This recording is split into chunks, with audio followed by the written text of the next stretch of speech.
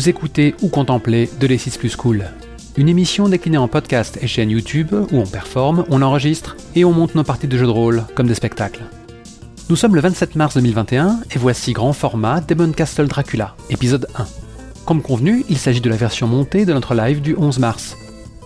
Cri d'amour à la saga vidéoludique légendaire Castlevania, nous jouons à Demon Castle Dracula de Rob Ebert, ou plutôt son itération solo Escape from Demon Castle Dracula, ajustée pour l'occasion. Nivia joue le rôle de Méliante, Mira incarne Mira, et Morgenstern campe Iskarhiles. Face à eux, donc, votre serviteur Volsung. L'expérience fut fort agréable, rafraîchissante même. Je déplore juste quelques couacs audio que j'espère avoir suffisamment retapés. On essaiera de ne pas parler en même temps lors de l'inévitable suite F1. Je reste toujours circonspect quant au fait de publier une version montée d'un live sur la chaîne. En revanche, je ne remets pas en question le montage lui-même, qui est en premier lieu destiné au podcast. Le mois d'avril verra la suite des sagas en cours et quelques nouveautés. Si vous voulez montrer votre soutien à l'émission, n'hésitez pas à vous abonner, à partager, liker, commenter et plus si affinité. Bon visionnage ou bonne écoute. Donc rappelons-le, le comte Dracula s'est réveillé, 2 siècles de sommeil sans rêve, pour asservir l'humanité et ensevelir le monde dans une nuit sans fin. Alors que l'Europe médiévale tombe aux mains de ces armées voraces de sbires morts-vivants, nos héros, chacun marqué à sa manière par le pouvoir obscur du comte, unissent leurs forces pour un assaut final et désespéré contre le château de Dracula. Où, alimenté par les lueurs d'une éclipse de lune sanglante, le Seigneur des Ténèbres entend forger le Nox Aeterna, un artefact mystique à l'immense pouvoir alchimique. S'il y parvient, le monde ne verra jamais un autre lever de soleil. Comme le veut le destin, ce soir c'est la première éclipse de lune de sang depuis un millénaire. Vous êtes frayé un chemin à travers des paysages de Wallachia infestés de monstres pour arriver aux portes du château, au moment où le soleil glisse sous l'horizon. Peut-être pour la dernière fois. Et le ciel crépusculaire saigne pourpre. Quelles horreurs indicibles vous attendent à l'intérieur de ce dédale? Nous allons le voir dans un instant. Devant vous, la masse imposante, les flèches obsidiennes dans ce ciel cramoisi. Il y a une bête nocturne qui s'écroule dans un râle, et avec son sang souillé qui éclabousse les alentours. Ces bêtes nocturnes qui semblent une tentative avortée de la part du Seigneur de la Nuit de créer une sorte de nouvelle race. Donc c'est juste une chimère d'homme, une sorte de plus une bête alimentée par la magie du sang, une alchimie noire, et elle vient vraisemblablement d'être aussi par l'un de vous trois. À quoi ressemblez-vous, aventuriers, maintenant que vous êtes dans la peau de vos personnages? Tous en posture de combat et magnifiques, avec votre cape ou vos cheveux, voire les deux, le cas échéant, qui claquent au vent. Méliante, vous avez pu apercevoir à la lisière des forêts ses compatriotes, les fées, graciles et diaphanes. Elle correspond à peu près à cet ordre de grandeur, si j'ose dire, mais avec un côté beaucoup plus froid. Une peau qui ressemble à l'éclat du ciel qui se réverbère sur un glacier, peut-être. Et des yeux d'un ciel d'étoiles sans lune. Et bien évidemment, une aura tout aussi mortifère et aussi grandiose, peut-être, que celle de ses compatriotes fées. Même s'il y a quelque chose en elle qui respire la solitude, plus que vous avez pu voir dans toutes les cours de la série. Au suivant. Mira est une femme entre deux âges, qui s'exprime avec un accent très typique du centre de l'Europe. Elle a des traits assez marqués, on ne sait pas trop ce qu'elle a vécu, mais on devine que ça a été assez violent. Ses cheveux sont longs, parsemés de bijoux et de plumes qui, tout comme le reste des objets dont elle se parle, marquent son appartenance aux gens du voyage. Ses cernes et son air concerné montrent qu'elle est inquiète de ce qui se passe. Il y a de quoi. Contrastant avec l'inquiétude de Mira, Iskarhiles se tient sans aucune hésitation face à la porte du château de Dracula. Il sait que son destin l'attend ici, et cela se voit dans son air résolu, dans sa peau tannée par le soleil, et ses cheveux longs et noirs qui claquent au vent, rappelant une certaine familiarité lointaine avec les images qu'on a pu voir du Seigneur des Ténèbres.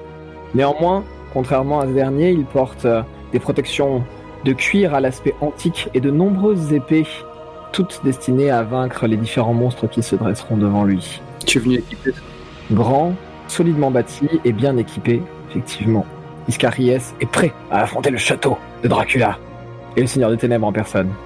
Ok, donc devant vous, ces murs de pierre sans limite semblent s'étendre à l'infini. On croirait que dans la roche même a été enchâssée une multitude de visages hurlants, figé dans une expression de terreur. Et la seule entrée dans le domaine, c'est cette lourde porte de fer. Et dès l'instant où vous la pousserez, autant pour moi, apparaîtra donc notre tableau de jeu et les outils qui vont nous permettre d'explorer cet endroit généré totalement aléatoire. Avec autant de cartes, qui ont autant de fonctions, autant de challenges, d'obstacles. Peut-être que vous allez tomber sur des habitants, sur des boss, sur des seigneurs vampires dès la première porte. Je l'ignore encore. Il sera là pour nous narguer. Certaines cartes sont tellement riches qu'il y a de quoi meubler, faire une bonne scène avec les 3 fois rien. D'autres sont peut-être un peu plus sobres, et dans ce cas, on les expédiera plus rapidement. Pour l'instant, vous êtes tous les 3 côte à côte. Qui va pousser la porte ? Je m'avance, et de la pointe du pommeau de la garde de mon épée, je pousse sur les panneaux d'obsidienne. Fondu en noir, musique mystérieuse. Soudain, le board apparaît dans toute sa splendeur. On remarque donc les chandelles qui correspondent à quelque part vos points de vie. Ça rappelle aussi ces fameux bonus que certains fous furieux armés de fouets n'hésitent pas à dégommer dans l'espoir de palper certains trésors. Si l'auteur a choisi que ça représenterait vos PV, parce que ça lui plaisait aussi d'imaginer qu'en ces temps difficiles, en ces heures sombres que nous vivons, certaines personnes qui ne pouvaient pas réussir à réunir leurs amis pour jouer autour d'une table ronde pouvaient s'amuser à, au contraire, déposer 5 bougies de cire et les voir petit à petit s'amenuiser au fur et à mesure de l'exploration dans ce dédale effrayant. Le petit cœur, c'est, si vous connaissez vos classiques, les cœurs dans Castlevania, c'est plutôt le combustible qui vous permet d'utiliser les armes spéciales. Il y a peut-être certains sortilèges, mais essentiellement les armes spéciales. Là, j'ai choisi d'utiliser ces icônes-là pour symboliser votre détermination. Et de votre côté, c'est à vous dans la fiction, ça vous autorise une relance, si vous n'avez pas eu de chance au niveau des jets de dés. C'est à vous de justifier ça plus ou moins dans la narration, si vous utilisez un artefact ou un sortilège ou que sais-je. Les contraintes sont assez minimes là-dessus. Il faut juste marquer un petit peu le coup. De la même façon que quand vous serez en difficulté, il faudra aussi assumer de cracher le sang. Mais en même temps, un personnage n'est jamais aussi beau que dans la douleur, sous la pression. C'est bien vrai. Il ne brille jamais autant que la tête dans la boue. Je le dis souvent.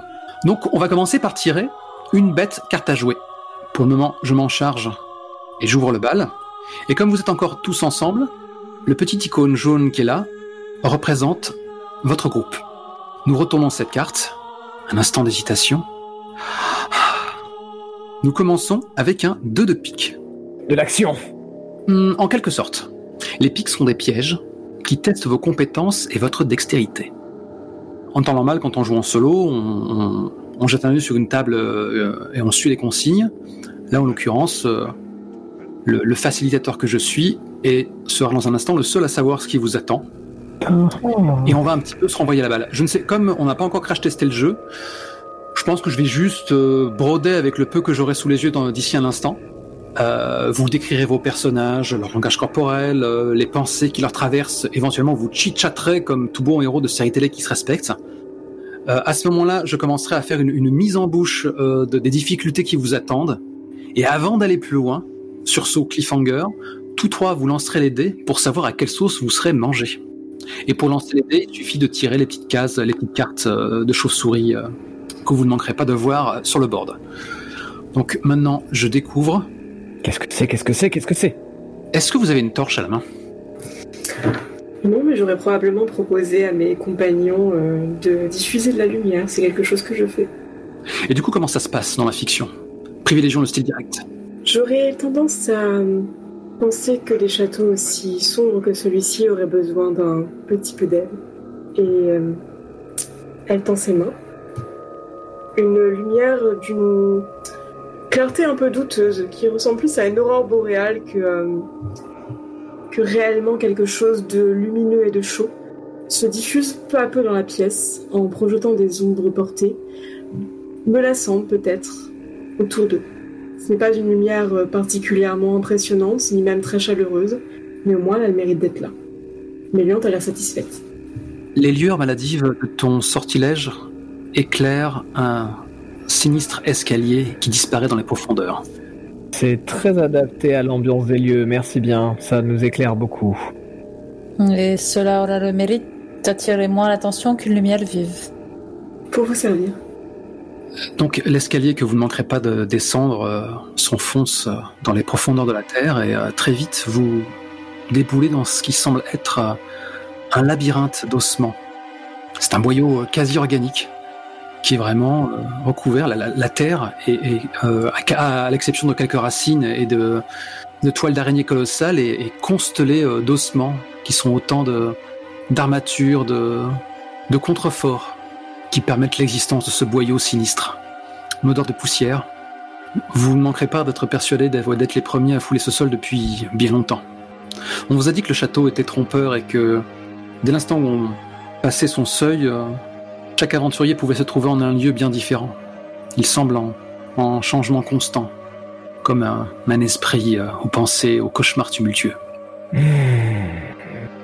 Nous sommes apparemment toujours dans ces catacombes, vu les lieux. Parce que personne n'aurait envie de mettre ça, ce genre d'endroit, proche de sa chambre à coucher. Même le Seigneur des Ténèbres a un certain standing. Vous êtes en mode Netflix, hein. Vous pouvez pas vous empêcher de faire vos kékés. Que ? Pas du tout. C'est un fait.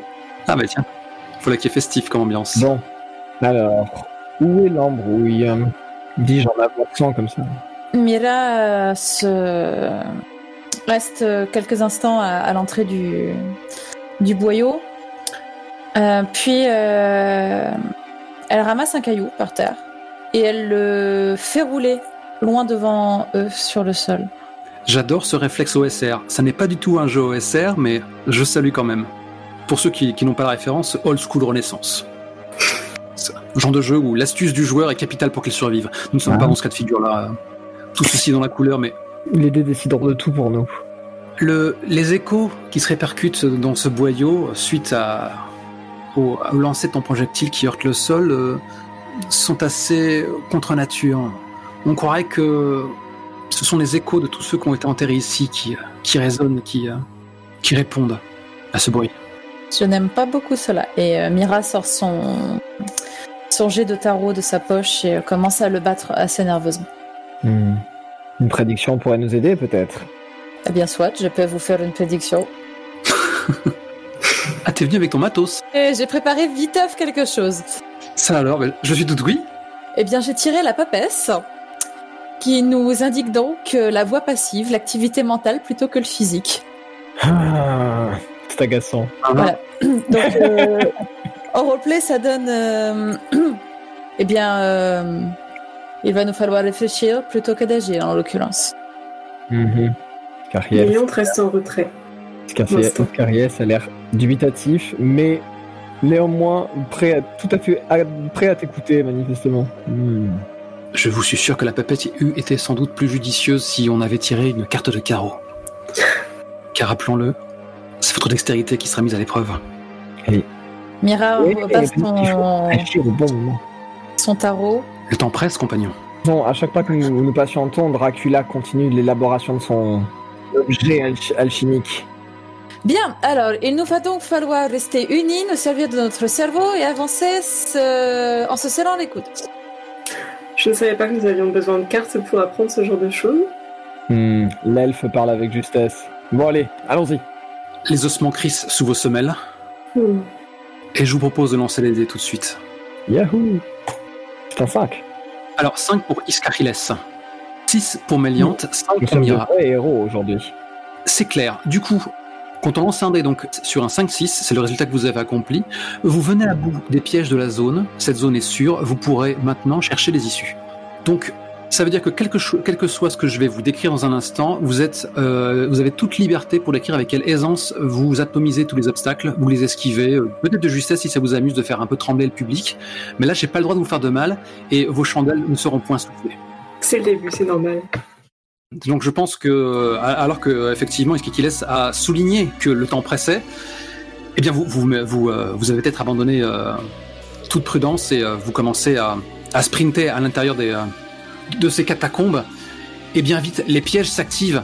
Et quelle forme ont-ils ? Eh bien, il s'agit en fait, certains aficionados de la série les reconnaîtront, cela ressemble à des piliers d'ossements avec des crânes d'animaux qui ont une sorte de lueur, de brasier mortel qui brille au sein des cavités qui habitaient tantôt leurs prunelles.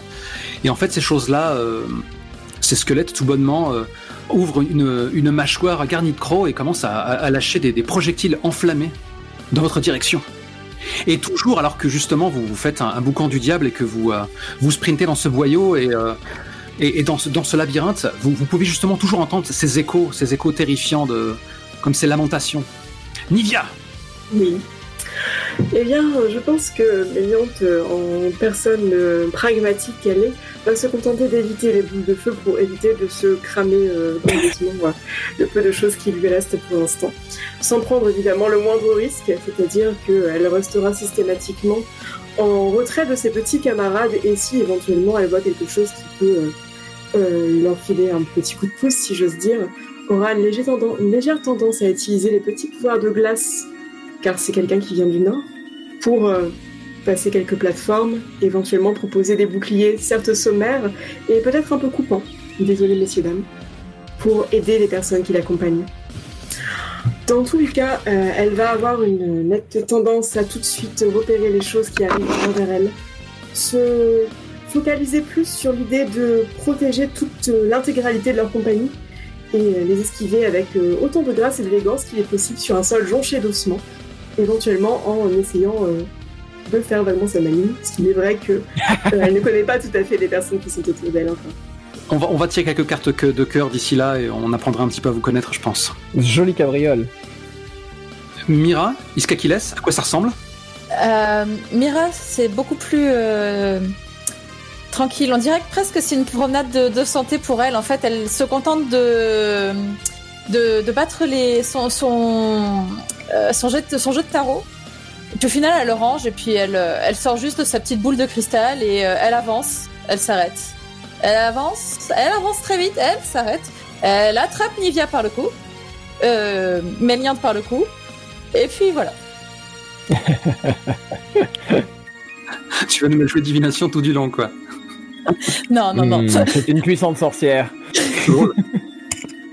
Et toi, Iskari? Eh bien, saisissant l'opportunité du décor, sans même prendre la peine de dégainer, Iskariès attrape des poignées entières d'ossements qui traînent sur le sol et les projette au fur et à mesure qu'il avance dans les boules de feu pour les faire exploser prématurément, tout en courant, toujours par ici, suivez les lamentations. Il en jette comme ça des brassées entières en mettant des coups de pied dedans de temps en temps pour en ériger des murs d'ossements sur le côté, avec une précision et une force qui semble anormale chez un être humain. Un simple être humain. Ceci fait, avant d'achever la narration de cette scène, il faut savoir combien d'issues vous pourrez espérer passer. Par là! Quand je lis le bout de règle, il s'agit de lancer un bête dé, n'importe qui peut s'en charger. Vas-y, notre devineresse, tire le premier dé des portes. Oui. Donc, sur 1 ou 2, il n'y a qu'une seule issue supplémentaire. Placez une nouvelle carte ici. Placez votre jeton sur celle-ci. D'ailleurs, en parlant de loot, notre réussite exceptionnelle face à ce piège honteux ne nous a pas permis par hasard de dérober quelques objets précieux ou petits bidules magiques qui pourraient nous aider dans notre quête. Pas quand on tire un pic. Damn dead. Retournons quand même tout de même là. Il s'agit d'un 4 de trèfle. Les trèfles sont des monstres et autres serviteurs de Dracula qui vous attaquent à vue. Vous allez botter des culs, c'est plutôt cohérent. C'était amusant que sur le pas de la porte, vous tombiez sur un PNJ comme ça qui vous raconte sa vie en long, en large et en travers, mais pour le moment, on a un de donjon classique. On est dans les catacombes, j'ai dit. Voilà.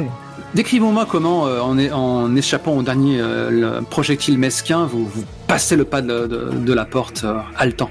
Je reste en arrière pour couvrir leur passage, déviant les dernières boules de feu qui s'approchent d'elle tandis qu'elle s'occupe de la porte.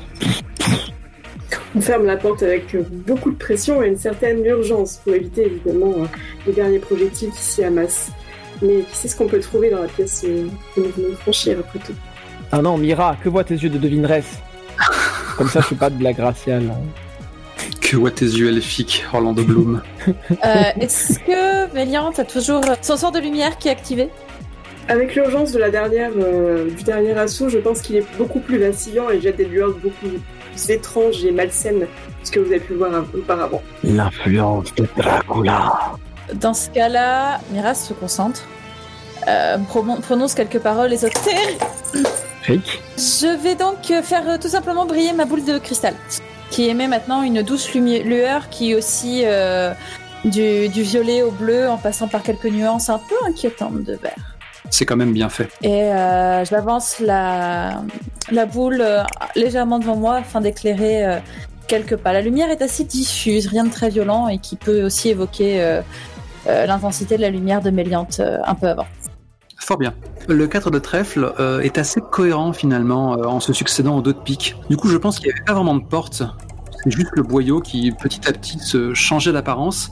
Et j'ose à peine l'avouer, alors que vous réalisez que désormais vous n'êtes plus la cible de ces crânes crachant le feu, la grande galerie d'ossements s'est succédée à une véritable, et je ne peux pas m'empêcher d'utiliser cette formule très connue de la part des rôlistes, cette cathédrale de chair. En fait, désormais, les murs et même le sol spongieux sur lequel vous reposez est composé d'un conglomérat d'organes vivants, de boue et de déchets humains. L'odeur est absolument épouvantable. Qu'est-ce qu'on avait dit sur le standing du Seigneur des Ténèbres, là, juste un peu avant ? Je vous l'ai dit, on est dans les catacombes, ça se sent et ça se voit. Quelle horreur! J'ai hâte qu'on arrive dans les étages supérieurs. Encore faut-il le trouver. Méliante s'approche pour essayer de repérer une issue potable. Pour l'instant, toujours à nouveau ce labyrinthe, vous devez vraiment vous hasarder au petit bonheur la chance. Peut-être que les cartes de tarot de Mira vous font opter pour un boyau plutôt qu'un autre. Ou peut-être juste l'odeur qui est peut-être plus supportable, qui un peu guide vos pas. Du moment qu'on peut s'éloigner de cette abomination. Enfin, je suppose que c'est ni la première ni la dernière. Pour l'instant, pas pause. Vous avez vraiment l'impression de vous aventurer au sein même des organes d'une créature gigantesque et repoussante, quoi. Vous pouvez sentir cette chaleur, une sorte de vrombissement, peut-être une pulsation cardiaque. Les surfaces oscillent sur votre passage. Sans avoir, vous pouvez même deviner des sortes de canalisations ou une sorte de sang s'hasarderait dans des artères. Si nous avions le temps, je opterais bien pour aller transpercer le cœur de cette chose, quel qu'il soit, et peut-être que cela purifierait cet endroit, mais faut qu'on trouve un moyen de monter. Ça tombe bien, une légère ascension qui se fait. Et dans tous les cas, de toute façon, si cette créature a une quelconque sentience, comment tu crois qu'elle va réagir ? Est-ce qu'on est vraiment de taille à combattre cette chose ? Cariès ne répond pas, mais son dos a l'air de ne pas scier à cette remarque. Fierté mal placée. Soudain, une section du sol semble s'élever comme une sorte de plaie purulente et vomissant à travers cette blessure, une sorte de créature boueuse, vaguement humanoïde. Qu'est-ce que c'est que ça ? Bras décharnés, il y a même quelques phalanges comme ça qui sortent de la masse et qui se décomposent et dont certaines tombent à même le sol. Elle est suivie d'une autre, puis d'une autre, et cette bouche noire articule une sorte de cri rauque. Il y a une sorte de bile comme ça qui commence à s'écouler. Cette chose-là avance lentement. On entend ce clapotis qu'elles font en se déplaçant. Elles tendent des bras dans notre direction. La X-Card est sur le board. Hein. Qui la marche ? Là-dessus, je pense qu'on est de front. Oui. Tous les trois côte à côte. Ouais. Quitte éventuellement à nous, en tout cas, si nous sommes armés plus lourdement, laisser Mira légèrement en retrait pour qu'elle puisse avoir le temps de préparer ses sorts. Je vois effectivement. Protéger le magot. C'est le premier à tomber. Ok, the mage first. Exactement. On ira. Derrière toi, il y a une sorte de plaie purulente qui apparaît sur le plafond et une sorte de masse comme ça qui tombe en deux fois, en deux morceaux comme ça. Des zombies qui semblent à moitié digérés, qui te tendent une main dans ta direction. Par réflexe, autour de la boule de cristal de Mira, ces cartes de tarot commencent à léviter puis à former une espèce de bouclier autour d'elle. Enfin, c'est des cartes de tarot, donc ça protège pas de grand chose, mais le jeu de tarot tourne autour d'elle. Tirons les cartes, histoire que je sois en droit de savoir qui je puis molester. Oh non, on n'a pas bien protégé le magot. Sur un 4, vous combattez les monstres jusqu'au statu quo, sans céder ni gagner de terrain, lancez à nouveau. Faut partir du principe que désormais, cet obstacle compte 3 jolis petits points de vie. Hein.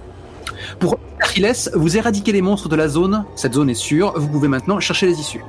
En revanche, Méliante, vous éradiquez les monstres de la même façon, seulement tu tombes sur un objet utile ou simplement une bribe de courage dans cet affrontement titanesque.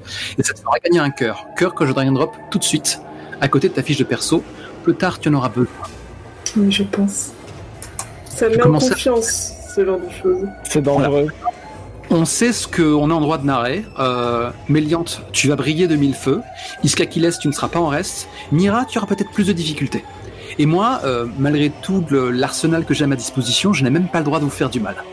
En tout cas, puisque tu m'as tendu une perche sur ce bouclier de protection, la créature ouvre une bouche démesurée et lâche une sorte de flot, de geyser, de substance acide, âcre et organique qui s'écrase.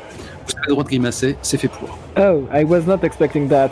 Moi je m'y attendais, c'est pas beaucoup mieux. J'imagine trop les deux guerriers, c'est super taqué comme ça devant en mode avec un espace de 1 mètre entre deux en mode ok on couvre tous les accès à Mira et il y a genre le jet qui passe pile entre deux en mode Il y a les cartes de Mira qui se réunissent et vous avez l'impression que même elle fronce le nez de dégoût. Il y a de quoi. Vous êtes sûr de voir l'impératrice en train de faire... Mais clairement, cette attaque, c'est ce qui aura le plus énervé Méliante, qui ne supporte pas l'idée que ses manœuvres de protection et ses grandes envolées de paladine, on va dire, fées, soient complètement ruinées par un effet très clairement bien dégueulasse, faut le dire, soyons clairs. Et elle se sera jetée avec beaucoup de hargne et ainsi. J'avais demandé, Méliante, si c'était propre à ton peuple comme ça d'avoir une sorte d'aversion pour la souillure. Oh, naturellement, oui, c'est bien en partie pour ça que la grande cour de la Célie, où qu'elle se trouve d'ailleurs, a une très légère tendance à chasser tout ce qu'elle considère être impur, donc ça va du gobelin en passant par le troll. Effectivement, Dracula est quand même une proie de choix pour toute la chasse sauvage et les gracieuses créatures qui l'accompagnent. Fort bien. Iskariles, il y a une de ces créatures décharnées qui se jette sur toi dans l'intention de te déchiqueter. Dans un premier temps, je lève juste le fourreau d'une de mes armes pour la bloquer dessus. On voit sur le fourreau de cette dernière une croix, un symbole ésotérique sacré pour arriver à lutter contre ces choses qui n'ont pas de forme de toute façon, sinon... je la repousse dans un coin et je commence à m'élancer dans la mêlée avant que les autres commencent à apparaître pour aller décimer tout ce qui peut se dresser sur notre chemin. Tu ne tardes pas à être, recouvert sous une pluie de viscères alors que tu démarres. Ça jette, ça tranche, ça taille, de façon à pouvoir avancer encore et toujours vers cette ouverture béante d'où semble venir la puanteur et le maléfice qui est là. Et du coup, je pousse un cri aussi. Méliante, on a besoin de ta sorcellerie ici. Ça a l'air de profondément la dégoûter, mais elle s'avance avec détermination vers toi. Elle écarte d'un revers de main le nombre de choses organiques qui se dirigent vers elle et tente, d'une manière ou d'une autre, oui, avec des gestes qui montrent un profond dégoût et une sorte de haine totale, viscérale de ce qui se passe devant elle, tente de geler l'endroit qui petit à petit baisse en température et très clairement, Mira, Iskariles, vous pouvez le sentir vous-même. Il commence à faire de plus en plus froid dans la pièce. C'est hallucinant. Bah écoute, la chance des fées. Techniquement, j'arrive pas à le croire. Peut-être une puissance qui vous étonne vu sa stature un peu diaphane. Elle se met à lever les bras, chante quelque chose qui a quelque chose de cristallin et peut-être de légèrement dérangeant dans l'atmosphère purulente et organique du lieu. Un chant qui a l'air mort, finalement, comme des branches laissées en plein hiver au milieu d'une forêt. Petit à petit, le givre a l'air de recouvrir toutes les surfaces existantes. Ton armure peut-être, Iskariles, ta boule de cristal, Mira. Et peu à peu, vous entendez le bruit cristallin de la glace qui se forme sous vos pieds, partout sur les murs, et y compris sur toutes ces choses qui sont autour de vous. Sentant comment la ville a quitté, il y a une de ces créatures qui s'est jetée sur toi et juste t'as peut-être un de ses membres où tu distingues quelques os comme ça acérés qui dépassent de cette masse et elle s'arrête juste à 2 pouces de ta gorge avant d'être une... Et d'un geste précis, elle prendra sa dague. Bien sûr. Pour un bon coup. Elle se brise en 1000 morceaux. C'est méga classe. Je t'ai filé un quart de plus. Je pense que c'est pas durable. Hein. Vous allez en baver plus loin. Donc, si, je vous jure. Aïe, aïe, aïe. Aïe, aïe, aïe. Le moment où la chance tournera. Oui, la chance va forcément tourner. Là, on est super chaud. On vient d'entrer. Tu vois, on est en mode... On va tomber sur un boss. Mira, t'as juste peut-être quelques vestiges comme ça, quelques de fumerolles qui témoignent de l'endroit où ce jet acide aurait pu atteindre. Que faites-vous, compagnie, avant de chercher les issues? Je vais sortir manger de tarot par intuition.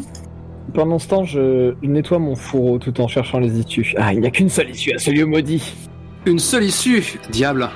Mira se concentre et sort donc une lame et d'une voix légèrement inquiète. En fait, elle tire la tronche. Fait bon, les cartes m'indiquent d'être prudente. Encore. Et que tu as des beaux cheveux ce soir.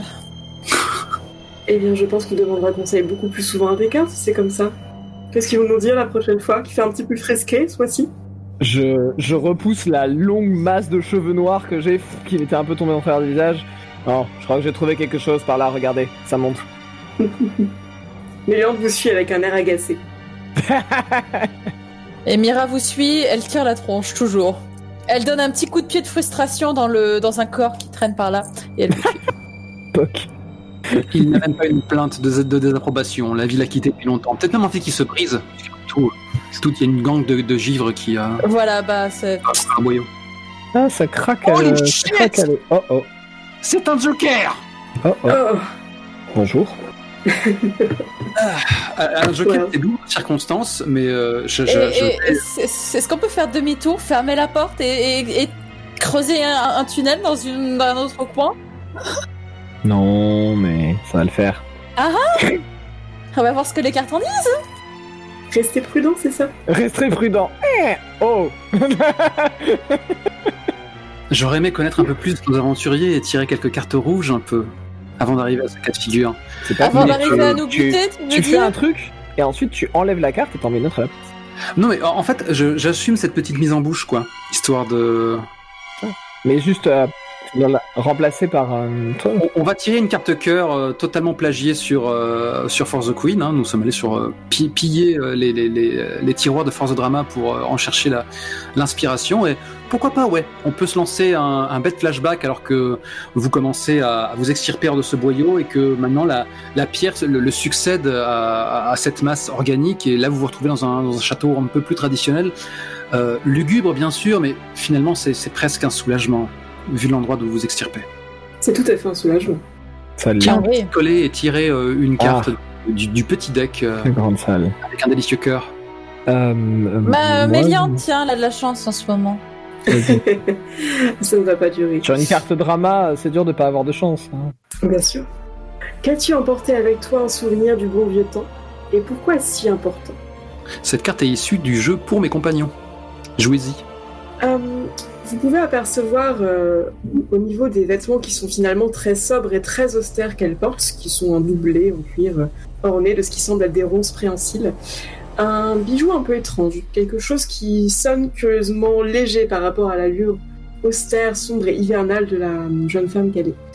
Vous avez notamment dessus quelques plumes, bref, des bricoles un petit peu naturelles et vraiment qui sonnent presque aussi légères que les bijoux que porte Mira, par exemple. Quelque chose qui ressemble plus à un gris-gris superstitieux. A priori, c'est quelqu'un qui lui a offert. Ce n'est pas le genre de choses qu'elle porte et elle semble ne pas s'amouracher de ce genre de détails. Peut-être quelqu'un de sa cour qui lui a offert ceci en gage. Après tout, elle a un statut de chevalier dans la cour, dans la chasse sauvage. Un peu comme l'on offre des gages pendant les tournois pour souhaiter bonne chance aux chevaliers qu'on supporte. Mais est-ce le cas, puisque tu as l'air de poser la question, de tourner cette façon interrogative, mais c'est rigolo, tu sais, si on voit justement Tout à fait. le profil de médaille de Méliante en train de scruter ce talisman, peut-être qu'à ce moment-là, il y a une sorte de petit fondu au ton sépia, Exactement. à la cour des failles. Vous pouvez voir effectivement à la cour des fées l'un des longs tournois qui s'est longtemps retrouvé à accueillir des chevaliers, autant humains d'ailleurs que des personnages particulièrement ou en couleur qui sont ici des cours féeriques. Même peut-être des chevaliers masqués de l'Unsebu qui sont venus pour chercher ombrage. Et là, vous pouvez apercevoir en armure peut-être, prête à la joute, Méliante, auréolée de gloire et de lauriers divers et variés, acceptée de la part d'une charmante dame cette espèce de bijou qu'elle porte avec grande fierté à son cou. Elle semble se dissoudre dans des souvenirs plus sombres, et a priori de Méliante qui part de la cour féerique, avec pas grand-chose de plus sur elle que ce bijou, ses affaires, et de grands regrets de déserter son poste. Fort bien. Nous allons enchaîner sur le Joker. Je remarque dans le chat que certains se sont renseignés sur le jeu et ils savent parfaitement ce que cela signifie. Rappelez-vous, nous allons aussi faire des ajustements, puisque si le Jonathan Harker wannabe qu'on incarne dans le jeu By the Book Escape from Demon Castle Dracula ne cherche qu'à s'échapper du lieu, vous en revanche, vous cherchez à botter un cul impérial. Et du coup, c'est intéressant justement de tirer des jokers et que le premier soit une mise en bouche. Il n'est pas vraiment associé à un lieu, du coup je vais me contenter de broder, et donc je pense que alors que vous avancez dans un corridor, cette fois vos flamèches maladives ne sont pas nécessaires, il y a régulièrement des torches comme ça qui... C'est à croire qu'elles s'allument petit à petit sur votre passage. C'est une voie toute tracée qui vous amène dans une sorte de cour intérieure.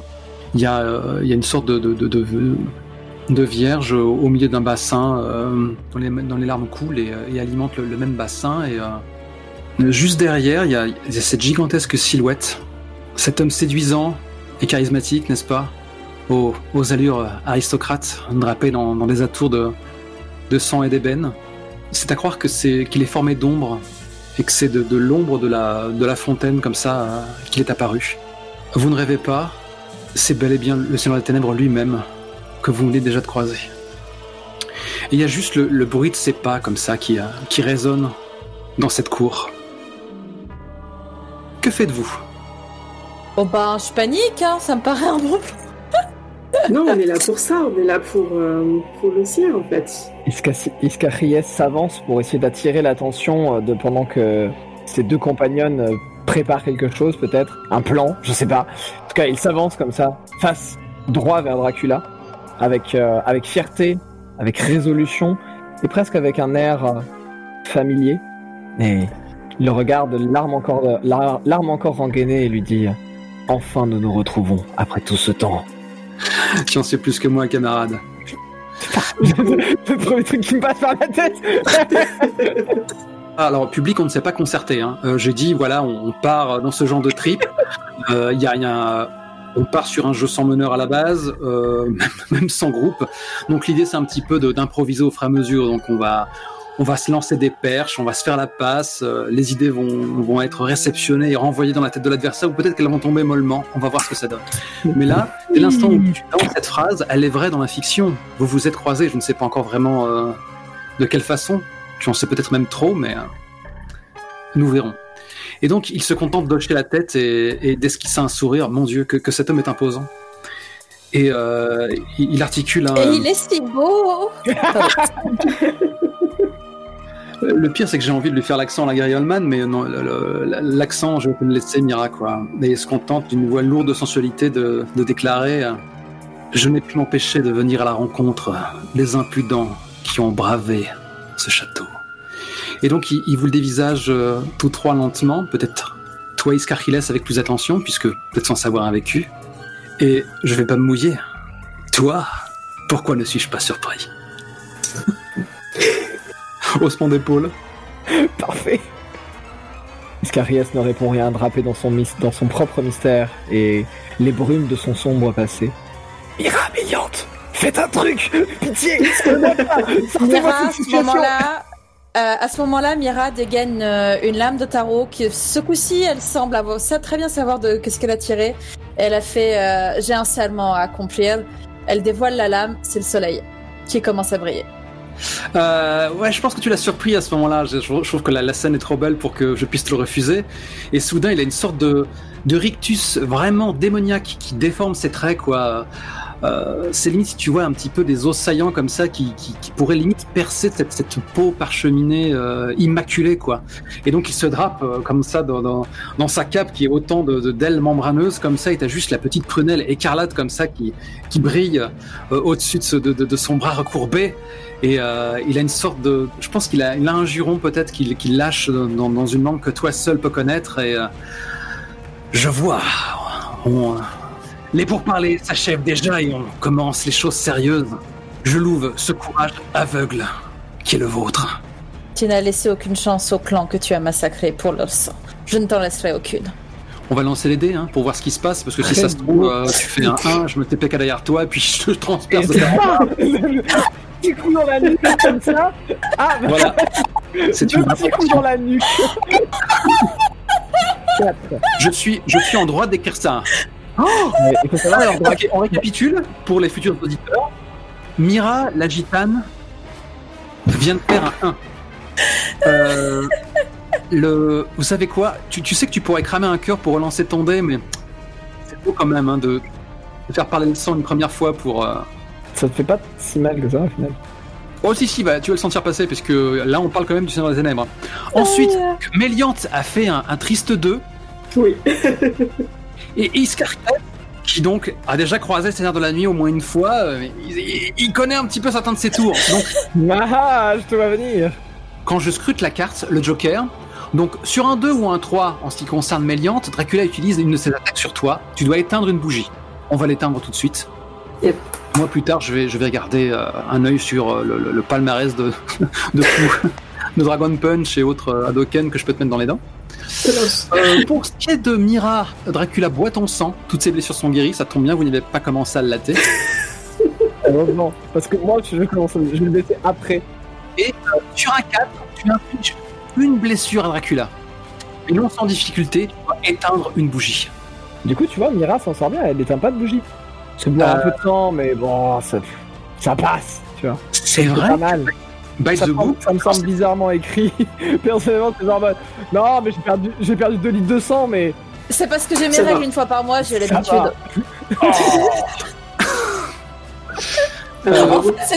En fait, c'était une fausse poche de sang que je portais dans le cou par précaution. Vraiment, quand c'est une blague d'un goût certain. Ouais. Je constate que tu n'éteins pas de bougie quand il se. Bah, Gaud, c'est juste dramatiquement approprié. Ce sera arrivé alors que vous étiez en train de lui botter le cul. Vous auriez eu grave les glandes, puisque, bah, à la limite, on va dire que ça lui fait récupérer le point de vie qu'il vient de perdre. Et puis voilà, quoi. Donc maintenant qu'on connaît les droits de narration, voilà ce qui se passe, quoi. Donc tu viens de balancer ta super réplique qui cingle un petit peu comme un coup de fouet. Sauf que, ben, à ce moment-là, je veux dire, Je me transforme en 4 heures. Hein. il se font une sorte de nuée de chauves-souris qui se dispersent à travers la place. Aussitôt, tu sens, tes pieds quitter le sol. Tu es soulevé comme un fétu de paille, comme un pauvre pantin désarticulé. Et alors justement que tu te voûtes sous l'étau d'une de ses mains. De ses mains griffues, en fait, il referme ses crocs sur ta gorge et déjà ton sang clair commence à abreuver et à souiller ses vêtements et il a une sorte de râle de satisfaction. Oh non! Il a toujours apprécié le goût de tes semblables. Mais Méliante, que fais-tu en pure perte pour l'empêcher de saigner ton camarade, ton ami? En voyant ça, forcément, son sang à elle ne fait qu'un tour. Et elle se précipite vers Mira en hurlant non et en balançant de manière extrêmement optimisée, soyons clairs, sa dague en direction du Seigneur des Ténèbres, tout en sachant pertinemment que c'est un geste vain qui va, à défaut de pouvoir le blesser, attirer son attention suffisamment longtemps pour qu'il se retourne de Mira. Sans même se tourner vers toi, il a une sorte de geste presque méprisant d'un revers de la main et la dague te fige en plein vol. Elle fait un 180 degrés, se précipite vers toi. Est-ce qu'elle se plante dans son épiderme Méliante? Est-ce ça qui t'a fait perdre ta première bougie? Oui, je pense qu'elle va réussir à sectionner ne serait-ce que, par exemple, une des longues cornes que Méliante a sur son front. Oh, quelle humiliation! Ah, c'est Dracula quand même. Il tape fort. Oui. Il tape fort et il tape juste. Droit dans Et toi, l'orgueil. Iscariote? Et du coup, Iscariote délaisse de façon incompréhensible ses épées, voyant que Mira est dans la mêlée et ce serait beaucoup trop dangereux, il pourrait la découper en deux en voulant frapper Dracula. Il se jette juste par-dessus elle pour aller engager un espèce de corps à corps étrange et sauvage avec le Seigneur des Ténèbres. Et j'imagine bien rouler, s'échanger des coups et finalement le Dracula le balancer quelque part dans le décor, selon ton bon loisir. Je vais rajouter un petit peu de couleur à ce que tu décris. Donc effectivement, au moment où tu te précipites sur lui, tu le pousses, il y a Mira qui se fait un petit peu arracher à son étreinte, tu roules sur le sol, peut-être que tu tend une main maladroite, native même, à ta gorge pour stopper cette hémorragie. Mais tu me le diras toi-même plus tard. Et donc effectivement, Iscarchiles, tu abats une droite, une gauche dans le visage, dans ce visage tant détesté. Il accuse à peine le coup, et je pense que quand il te rend la politesse, tu sais, genre il t'empoigne, tu soulèves de sol, et il t'écrase dans un mur, et t'as vraiment une forme très japanime, en étoile, alors que tu glisses et que t'as de la poussière et de la pierre comme ça qui glisse sur tes épaules. Mais au lieu d'être juste broyé en deux par le mur, c'est le mur qui est cassé. Pathétique, c'est déjà fini. Je secoue la tête et je me redresse, cherchant d'une main l'épée qui est au milieu de la place, du coup qui est tombée par terre. Et je me remets en garde. Nouveau round. Nous allons voir si vous allez avoir plus de chance. Aïe aïe aïe. Je connais la réponse. Elle me plaît pas. Ah non, il me boit. Ah non. Oh. Ah non. Donc Iscarchiles a fait un bien. 1. Nous savons donc que tu vas te faire... il va goûter à ton sang clair. Ou peut-être ne met-il pas comme ça. Mira, tu as fait un 3. C'est la première fois qu'on obtient un 3. Méliante a fait un 5. Voilà qui est mieux. Jetons un œil à la carte.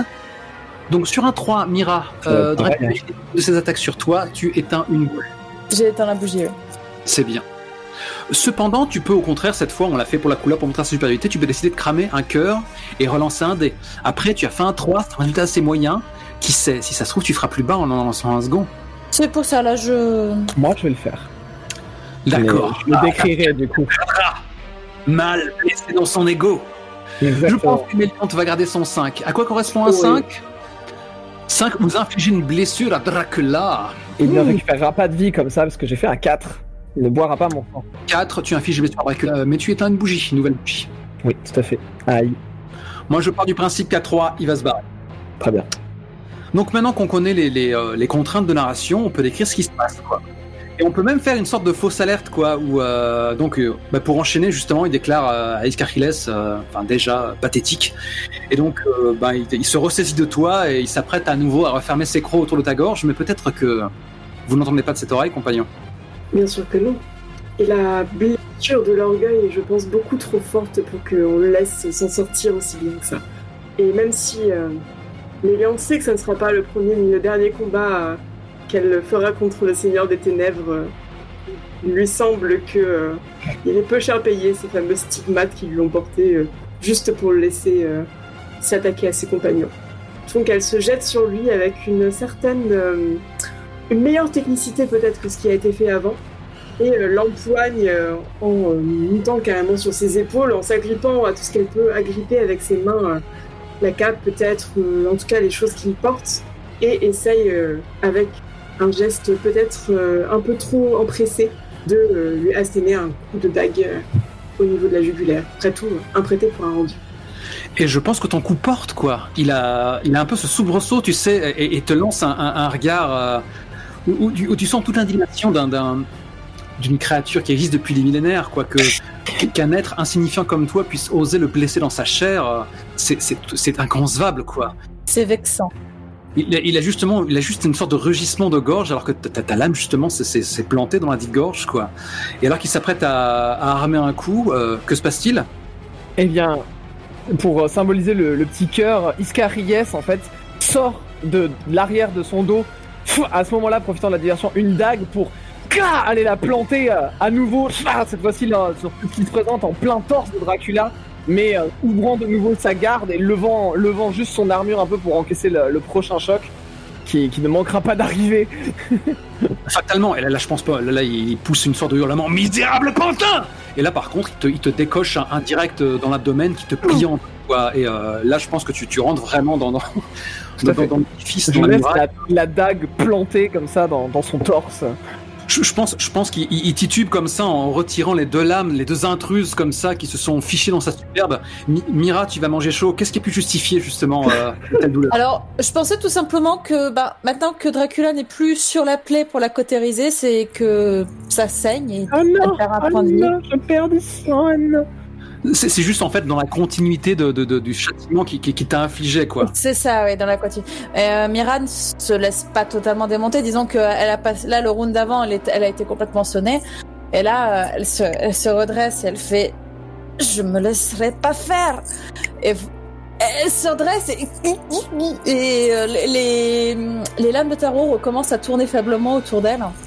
C'est pas encore ça. Et donc il y a cette flaque d'ichor qui se répand au sol.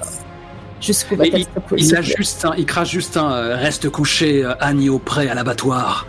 Et il se dresse en direction de la seule unique menace qui semble être Méliante. Et en fait, il charge sur toi, toute griffe dehors. Un dernier round ? Allez. Aïe. Ah, c'est pas bon. Aïe, oui, aïe. Je relance. Mira, tu vas rester au sol, mais c'est pas grave. Non, je relance, soyons amis. D'accord. Mais tu as quand même des chances de faire mieux, ouais. Oui, voilà. Ah oui, les contre-attaques qui fonctionnent. Voilà, ça y est, c'est bon. Finalement, tu as fait le meilleur résultat, donc c'est un 5. Rappelons-le, ça correspond à...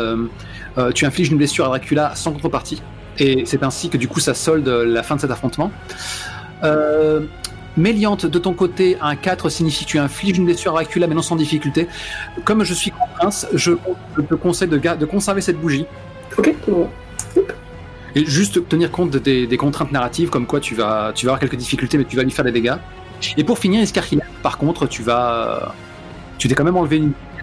Tu as enlevé ma bougie, ouais, mais après c'est comme tu veux. Si tu préfères qu'on la garde parce que justement Mira met fin au combat avant. Allez, ça me va. Récupère ta bougie. J'en soufflerai bien d'autres. J'étais dans un mur. On peut pas me taper. J'étais dans un mur. D'accord. Je t'ai pas mieux protégé. Et donc Nivia, dès l'instant où il est au contact. Parfait, Méliante devrais-je dire, dès l'instant où il est au contact, comme ça, il ouvre sa cape et il y a des déluges de flammes qui commencent à en jaillir avec l'intention de te roussir et bien plus. Pour autant qu'on puisse le dire, se protéger est très chouette, mais avec des boucliers de glace face à des flammes, il n'y a pas grand-chose à faire. Et malheureusement, mis à part espérer se mettre à couvert pour l'instant parmi peut-être quelques-unes des ruines ou une porte dérobée qu'il y a sur le château, Méliante ne peut que fuir et en tout cas ça se voit sur son visage. Elle qui a combattu quelques-uns des meilleurs chevaliers peut-être de la Célie, qui s'est retrouvée en combat singulier face à des créatures dont on pourrait taire le nom. C'est pour elle une grande blessure dans sa fierté, dans son ego de se retrouver si démunie face à l'attaque du Seigneur des Ténèbres. Tu as trouvé ton maître, donc tu es presque expulsé par ce déluge de flammes et tu vas très vite tenter de trouver un angle mort pour échapper à... Et pour revenir à l'attaque dès qu'il aura dû tourner, très clairement. Ok, pour dresser le plus de distance entre ce prédateur mortel et toi-même. Il n'y a plus de question d'honneur dans ce combat. Mira, ton sang s'écoule, ta magie est impuissante à préserver sa vie qui s'échappe, goutte à goutte. Pourtant, le pendentif que Mira porte sur le front en forme de lune commence à scintiller et une lame s'arrête devant Mira et fait écho. Baigne la pièce d'une douce lueur argentée qui n'agresse pas le Seigneur des Ténèbres, mais qui au contraire semble, si ce n'est le tarir, au moins apaiser le flot de sang qui coule de la gorge de Mira et redonnant espoir et... La demoiselle attrape la lame en question, qui est donc celle de la lune, et la lance sur Dracula. Au chemin, la carte devient une véritable lame qui émet toujours ce léger rayon entre lune et argent. Si tu m'autorises cela, je pense qu'il s'est retourné vers toi en déclarant je n'ai pas terminé de me repaître de ton sang, gitane. Et donc, il avance lentement, mais sûrement vers toi, quoi. Et donc, peut-être qu'il te voit tremblante, comme le patriarcat en marche. Il ne sent pas la frêle menace que tu es, créature soumise. Et donc, alors que tu entre les deux yeux. Tes tours de passe-passe n'ont aucun effet sur moi. Allons, tu me fais perdre mon temps. Et donc, il affiche un sourire garni de crocs et tu lances cette carte sur lui. Elle devient un projectile titanesque. C'est ça. Et je me redresse et je lui souris et je lui fais. Tu auras à un moment ou à un autre tout le sort que tu attends, que tu mérites. Tu n'es pas assez près au niveau du temps. Il se drape dans sa cape et lâche un nani en Méliante, c'est maintenant. Normal. Oui, c'est clairement grâce à cette diversion qui va lui donner l'opportunité qu'elle attendait depuis toujours Et cette fois-ci, ce n'est pas avec de simples dagues qu'elle va attaquer le Seigneur des Ténèbres. Elle va sortir une rapière de ce fond, encore une fois. C'est dans un fourreau qu'elle avait peut-être mis de côté pour l'instant pour des plus grands assauts, si j'ose dire. Et elle se lance pour essayer de piquer de sa lame cette personne qu'elle, a priori, est venue pour haussir de manière plus ou moins directe. Je vais du coup prendre la balle au bond et lancer cette cinématique, puisque vous avez rempli les critères pour qu'il vous foute la paix.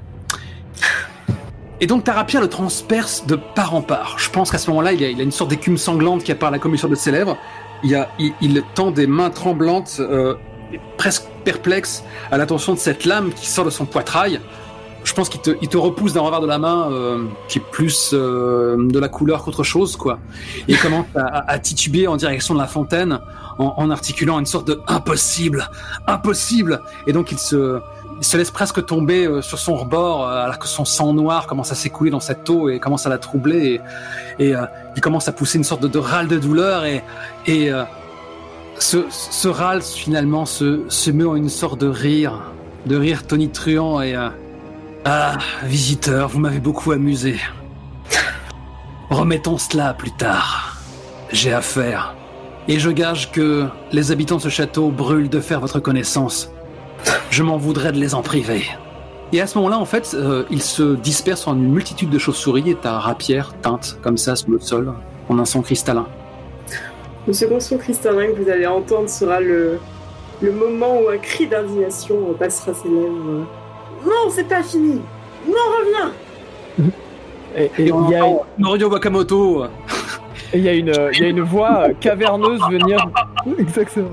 Et du coup, quand tu cries non, reviens, tu vois. Après ça, il y a le rire qui s'évanouit comme ça. Et puis vous entendez une voix qui vient de loin, de derrière, dans des salles et des salles plus loin dans le château en mode quoi? J'arrive. Ah.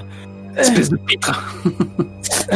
Ça aurait été très amusant que vous le railliez ou lui balancez des vannes. Je pense qu'il aurait été assez soupolé vis-à-vis de ça. La prochaine fois, après tout, si ça se trouve, on va tirer un deuxième bloqueur. Là, je pense quand même que je vais le remettre dans le paquet. Ça fait chier. Ah, bien sûr, dans le paquet. Ouais. Alors ça peut attendre 2-3 parties avant d'être mis dans le paquet. Hein. Rien ne urge. Hein.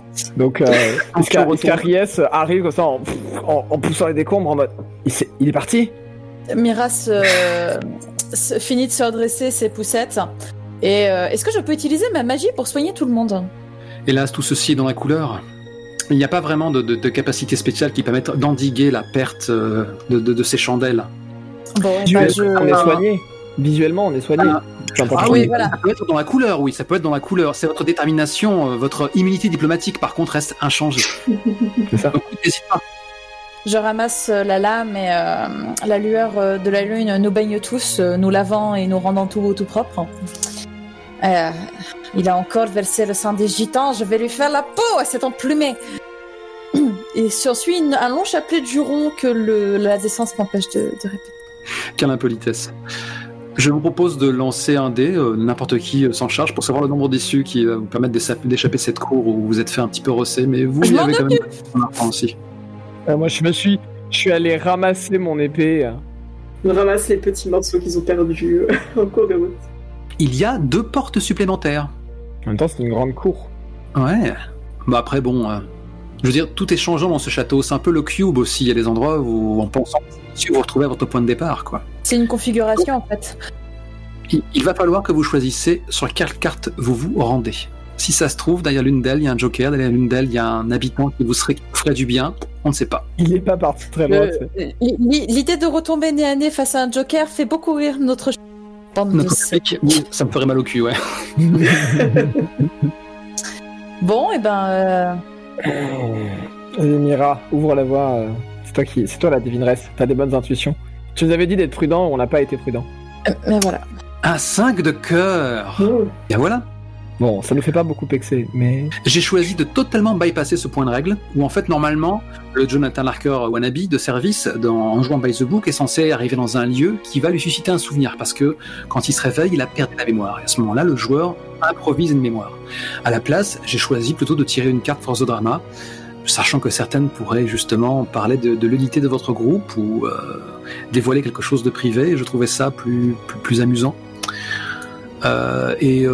puisque certaines cartes sont moins inspirées que d'autres.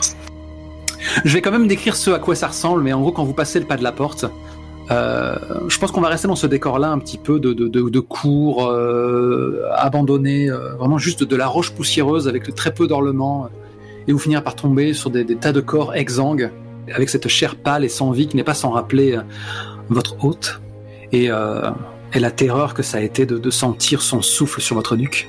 Ouais, je confirme, oui. Qui a envie de tirer une carte du deck de cœur et de lire son contenu? Je vous laisse la voix, j'en ai déjà tiré deux. Une. Voilà. Ou Mira, tu veux? Comme tu le sens. C'est vrai que vas-y, t'as amorcé le truc. Bon, ben, taillot, alors. Du coup, je tire une carte, c'est ça? De qui t'es-tu séparé pour prouver ta loyauté au groupe? Quel idéal as-tu trahi pour l'équipe? Tu as le droit de payer le luxe de la réflexion. Pendant ce temps, les autres peuvent meubler en décrivant leur attitude vis-à-vis du charnier. On dirait qu'il a préparé de grandes choses ce soir. Je crois qu'il a préparé ça pour nous.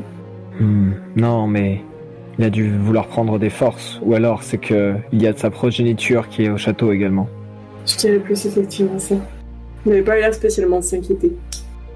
Miras tombe à genoux au milieu de tout ce charnier. Elle pose ses mains sur ses poignets. Ces poignets que vous avez déjà vus, donc elle a la peau burinée des gens qui voyagent au soleil. Et chacun de ses avant-bras est tailladé de plaies, de cicatrices, mais qui semblent précises et absolument pas laissées au hasard. Et vous savez que Mira tient une chose par-dessus tout, c'est la sécurité de son peuple. Et pour ce faire, elle a prêté serment de toujours les protéger. Et c'est comme ça qu'elle a gagné ses pouvoirs de sorcière. Ces cicatrices sur les avant-bras sont les marques de ce serment, sont les garants de son pouvoir. Le rite de passage. Le rite de passage. Que seule une lignée de gitanes par clan peut accomplir, et elle faisait partie de cette lignée par chance. Et encore, le taux de survie pour le rite de passage est assez faible. Et elle pensait que protéger son clan impliquerait de toujours rester avec. Mais elle a compris en vous rencontrant que cela allait impliquer aussi de devoir les laisser derrière. Et donc, elle a quitté son épouse et la petite fille qu'elles avaient adoptée. Les autres membres du clan qui ne voulaient pas trop la laisser partir, et elle les a laissés sans protection afin de leur en garantir une plus vaste. Et elle doute régulièrement de la sagesse de son jugement, mais dans ce genre de situation, ses cicatrices semblent briller d'une lueur, d'une douce lueur, et comme à cet instant-là, Mira se relève et continue à avancer. Merci pour cette confidence, ce souvenir muet. Je propose de tirer une carte, plutôt de tirer un dé, si vous préférez, pour savoir un nombre d'issues. 3, il y aura 2 issues à cette pièce. 2 issues. Je propose d'en mettre de chaque côté, et c'est ça qui est marrant, c'est que du coup, petit à petit, le dédale se construit, et c'est ce qui fait que certaines pièces peuvent déboucher les unes sur les autres. Soudain, on découvre une porte qui n'existait pas jusqu'ici, et ça vous permettra peut-être de rebrousser chemin, le cas échéant, pour vous rendre dans d'autres lieux. Est-ce qu'on peut décider effectivement d'aller sur une pièce non explorée mais qui était plus basse? On a envie. Si vous le faites, ça veut dire que vous rebroussez chemin, dans ce cas, vous prenez des risques. Oh, j'aime le risque. Tu vas vraiment prendre le risque de souffler tes pauvres bougies. Alors que tu as 2 belles pièces de part et d'autre de cette elles sont magnifiques. Alors, vous choisissez d'aller de quel côté? Gauche ou droite? Par là, à gauche. Ah, un valet de trèfle. Ah, c'est bien, on a le temps de récupérer comme ça.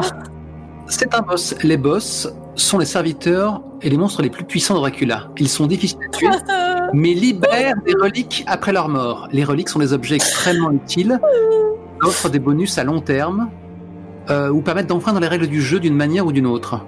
Comme les cœurs, les reliques peuvent être supprimées pour relancer votre dé, mais vous perdez leurs bonus s'ils sont détruits ou perdus. À l'heure actuelle, je n'ai encore aucune idée du boss que vous allez affronter. Et toutes les reliques qui peuvent être amenées à lâcher ne se valent pas. Il y en a certaines qui sont à usage unique, d'autres qui sont vraiment balèzes. On parlait du fait qu'il y avait sa progéniture pas loin, tout ça. Ils nous ont entendus. Bien. Vous avez poussé la porte et, mine de rien, le décor a une certaine cohérence. On avait encore un petit peu cette ambiance donjonneuse et on y est toujours. La lueur des torches vous renvoie le reflet du métal. Vous êtes dans une armurerie. Une armurerie qui regorge d'une collection incomparable d'armes et d'armures. Jackpot. 3 points de suspension, que faites-vous? Ne faites pas comme si vous sachiez que vous alliez tirer une figure. Escariès, curieusement, n'a pas l'air de s'intéresser à cet armement, à part occasionnellement une épée quelconque qui traîne. Mira s'avance au milieu, enfin s'avance un peu dans l'armurerie et essaie de voir si une de ses armes ou une de ses protections semble un peu enchantée. Tu as vraiment l'embarras du choix parce que, à regarder de plus près, c'est pas la bonne vieille full plate ou la hallebarde, je veux dire, ce qui est entreposé ici, c'est le reflet des multiples civilisations qui ont eu le malheur de croiser la route de Dracula un jour. Je reconnais probablement des choses qui ont trait à mon peuple. Très vraisemblablement. Ça me met en colère. Hélas, Méliante, je dois bien te l'avouer. Mais il y a aussi peut-être des peuples dont vous n'avez jamais entendu parler. Mira attrape un sabre qui semble lui rappeler des choses, mais en même temps qui ne vient pas du coin. Son contact est froid et tu constates qu'il y a toujours du sang séché dessus. Ce ne sont pas ces armes qui nous aideront. Ce ne sont même pas des armes, ce sont des trophées. Tout simplement, oui. L'armure qui est accolée à l'arme que tu viens de souposer, de tester, Mira, elle est éventrée, quoi, et on distingue, on n'a aucun mal à savoir comment son propriétaire a pu trépasser, quoi. Et puis, ne mettez pas vos mains partout. Personnellement, ça me dérangerait beaucoup que vous fassiez ça avec ma propre collection. Vous n'êtes pas un seigneur des ténèbres? Non, c'est pas la question. Et si vous aviez volé des choses, ça vous dérangerait qu'on vienne vous les récupérer? Je n'ai rien volé. Mais chacun a ses trésors et chacun tire les récompenses de ses actes. On dirait que vous approuvez votre vieil ami. Escariès hausse les épaules. En tout cas, ça vous aidera pas à le vaincre ici. Il faut qu'on continue. On n'a pas le temps à perdre ici. C'est assez amusant de voir vos répliques assez premier degré et chargées de sous-entendus. Il y a à côté d'assister aux blagounettes sur le chat. Il y a des PTSD de Dark Souls qui se déclenchent là. Il y a de quoi en même temps. Et là, j'ai vu la brume faire... Chut. Comme ça, vous êtes mort. Non, là, pas encore. Juste la brume qui s'écarte. C'est aussi l'arrivée du boss, mais je veux dire, toutes ces armures qui ont eu des occupants, ce sont autant de peurs qui vous ont précédé, quelque part. Effectivement, je pense qu'il y a une nappe de brume petit à petit, alors que vous étiez en train de faire votre petit chit-chat qui a commencé à se lever comme ça en partant du sol. Et plus loin dans le couloir, vous entendez ce sol, ce pas pesant qui fait vibrer le sol, vibrer les armures. Il y en a même certaines qui s'effondrent avec ces vibrations-là, quoi. Et il y a une armure cyclopéenne, gargantuesque comme ça, qui apparaît. On est tellement dans Dark Souls, quoi. Je tire d'ailleurs une carte pour qu'on voit le sprite qui apparaisse. Donc rappelons-le, il s'agit du valet de trèfle. On va le mettre à côté de Dracula. Et écrit en toutes lettres Spectral Naito, qui fait perdre à cette créature tout son mystère. Mais donc effectivement, donc c'est une... Elle est couverte d'une armure sombre et bleutée, auréolée d'une aura mystérieuse. Et les rares interstices, peut-être même qu'on peut voir à travers son aume, avant qu'elle ne la rabatte d'un revers de la main, vous pouvez voir que les ténèbres, quoi.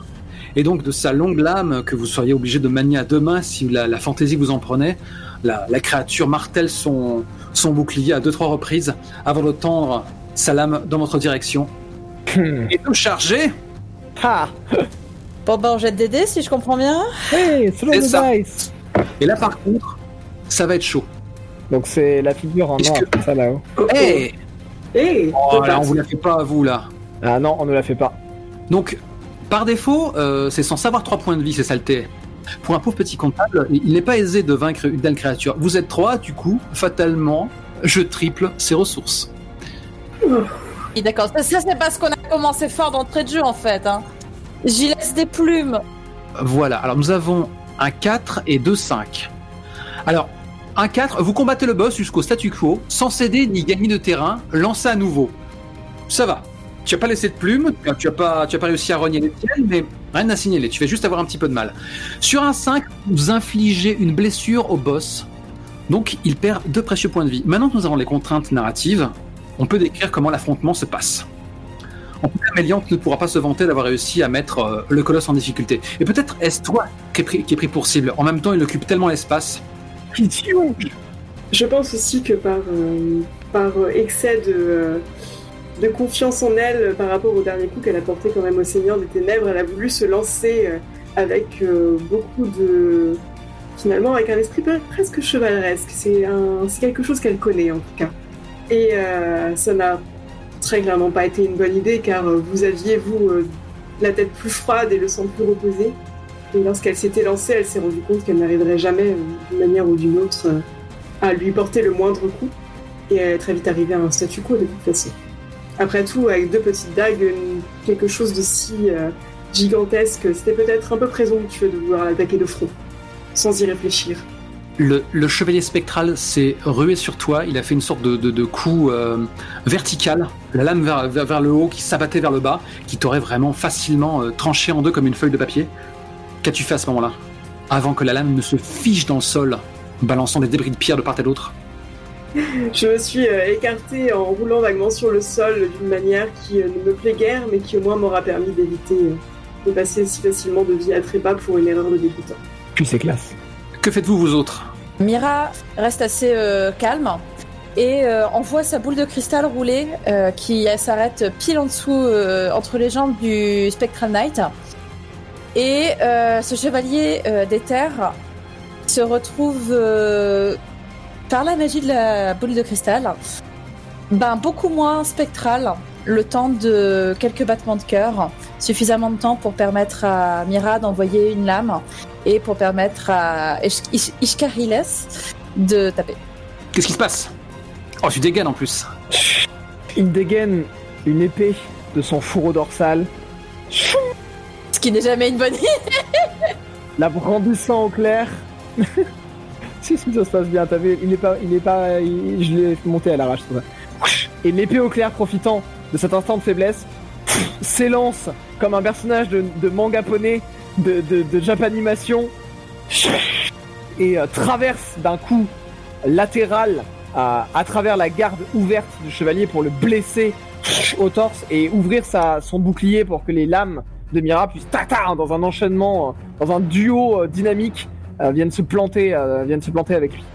Excellent combo, le colosse chancelle mais accuse à peine le coup car après tout il lui reste encore pas mal de PV quoi et il se refond de peu Ishkariles pour que ta tête se détache de tes épaules alors que cette lame gigantesque passe à 2 pouces de ta gorge. Je propose de tirer à nouveau... Je fais un German suplex pour l'esquiver évidemment. German suplex à la Matrix. Je voudrais bien voir ça. Ah, tu veux dire que tu danses le limbo plutôt. Donc pour l'instant, Méliante a fait un peu. Je pense que je vais relancer. Hein. Oui, on est d'accord. Hein. Vas-y. Donc, expulse ce cœur en coulisses. Tu nous narreras, nous expliqueras pourquoi, qu'est-ce qu'il signifie. Voilà. Donc, Mira et Méliante, vous cartonnez, ladies. Donc, c'est un 6. Et pour Ishkariles, c'est un triste 3. Rejetons un œil sur la carte. Pour un 6, vous infligez 2 blessures chacune au boss. Yes, je suis content. Je voulais pas qu'il vous mette trop en difficulté non plus. Donc par contre, Ishkariles inflige quand même une blessure au boss, mais non sans difficulté, tu dois atteindre une bougie. Là par contre, celle-là, tu vas pas y couper. Donc, beau carton là. Là, il lui reste plus que 2 PV. Hein. On va peut-être commencer par décrire la souffrance d'Ishkariles. Et ensuite justifier peut-être du répit que sa souffrance vous a accordé. Merci pour ton sacrifice, c'est apprécié. Il y a un échange de coups d'épée en fait. Vraiment, les 2 épées qui s'entrechoquent. Ishkariles, pas surprenamment, qui bloque avec sa propre arme les attaques de l'épée gigantesque de Spectral Knight, il est déviant sur le côté malgré le poids de la créature, et au moment en fait où il s'élance pour essayer de la frapper à nouveau, il frappe de toutes ses forces avec une violence inouïe, mais qui, bien que blessant le chevalier, fait éclater l'épée en morceaux. Il y a des morceaux de lame qui giclent sur son visage, tandis qu'il roule un peu plus loin, hors de portée du guerrier. Alors qu'il y a vraiment la moitié encore restante de l'épée qui est fichée dans l'épaule qui le bloque un peu, qui le gêne le temps qu'il la retient. C'est magnifique. Et je pense que du coup, le colosse ne fait à peine attention à ta lame fichée dans son corps. Et donc, alors que tu roules, et faible, échevelé, avec le sang qui te couvre le visage, mon Dieu, c'est beau, le public se pâme. Eh bien, le Spectral Knight exécute un saut colossal et il va sans doute t'écraser sous son poids. À moins que Méliante et Mira ne veillent au grain et lui infligent des dégâts colossaux. Comment vous avez réussi à faire prodige ? Eh bien, au début, il se trouvait que Méliante avait décidé, une fois de plus, de foncer tête baissée et de ne pas faire attention aux personnes autour d'elle, ce qui est, comme on le sait, évidemment, toujours une stratégie de toute manière fortement réussie, imparable. Dans tous les cas. Imparable, inévitable, inexorable. Et se rendant compte de la situation, en particulier par les cris de douleur et de souffrance d'Iscariles, a rebranché les quelques neurones qui lui restaient, s'est aperçu de la situation dans laquelle Mira se trouve également et lui a tendu une main secourable pour qu'elle puisse toutes les deux se jeter contre la créature infâme qu'elles doivent combattre. Et à partir de là, c'est à Mira aussi de faire preuve de sa magie pour que Méliante puisse s'épauler et lui prêter sa lame. Qu'est-ce qui se passe ? Qu'est-ce qui se passe ? Attends. Il va crever. Oui, évidemment qu'il va crever. Mais comment ? Eh ben, Mira saisit une des lames qui tourne autour d'elle, qui gravite autour d'elle, et esquisse un sourire à une des dalles du plafond qui commence à descendre comme si elle tombait au ralenti. En fait, c'est pas qu'elle tombe au ralenti, c'est qu'elle s'allonge, et le chevalier se retrouve avec une lame de pierre empalée dans l'épaule. J'ai tiré la maison Dieu, et c'est la tour de Babel. C'est la chute de Nécropole. Voilà, du coup, c'était littéralement la chute de Nécropole. Je fais non, je vais pas faire ça. Du coup, j'ai cherché. Pour le coup, je pense que t'as réellement éventré donc la carcasse, la carapace de ce chevalier spectral, quoi. Et il y a des volutes de ténèbres comme ça, avec autant de gémissements mourants qui semblent s'en échapper. Et toi, Nivia, qu'as-tu fait pour Méliante, pardon, qu'as-tu fait aussi pour prélever ta livre de chair? Pour prélever les honneurs qui me sont dus, parce que c'est évidemment cette créature que je vais aussi, moi toute seule évidemment, vous n'êtes là que pour aider, hein, comme ça. Elle va se diriger en prenant évidemment la superbe diversion de Mira comme du pain béni, parce que je pense que c'est le mot qu'on peut utiliser. Juste prendre sa lame, la porter très très haut et attaquer de front la personne, si on peut dire ça, le spectre en face d'elle, en plantant son regard dans le sien. Autant qu'il est possible de le faire face à une bestiole spectrale, et en lui annonçant juste sa défaite. Tu peux partir maintenant si tu veux. Promis, on ne te cherchera pas dans le château. Créature faible que tu es. Et la Oh, le mépris, quoi. Mais ouais, quand ta langue claque, c'est comme le fouet, quoi. C'est vrai qu'il n'y a pas de regard à chercher, mais je pense que tu sens cette présence, quoi. Oui. Ce conglomérat d'âmes sans repos.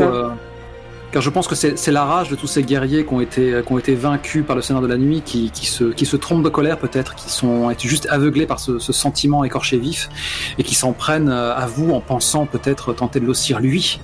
Et t'as peut-être ce moment d'éternité comme ça, où peut-être même que le chevalier spectral a l'air de halter, mais c'est juste peut-être l'hésitation, le trouble de ces âmes diverses qui lui permettent de se mouvoir. Qui font que le colosse tremble comme ça, puis au dernier moment, naturellement, il va abattre sa lame. Allez, un dernier jet pour en finir avec cette créature et rafler les reliques. Mouda. Yes. Ah. Méliante, tu vas le one-shotter. C'est clair. Mira, tu vas... C'est le statu quo, si ma mémoire est bonne. Non, j'inflige une blessure, mais je m'en prends une aussi. C'est le œil pour œil.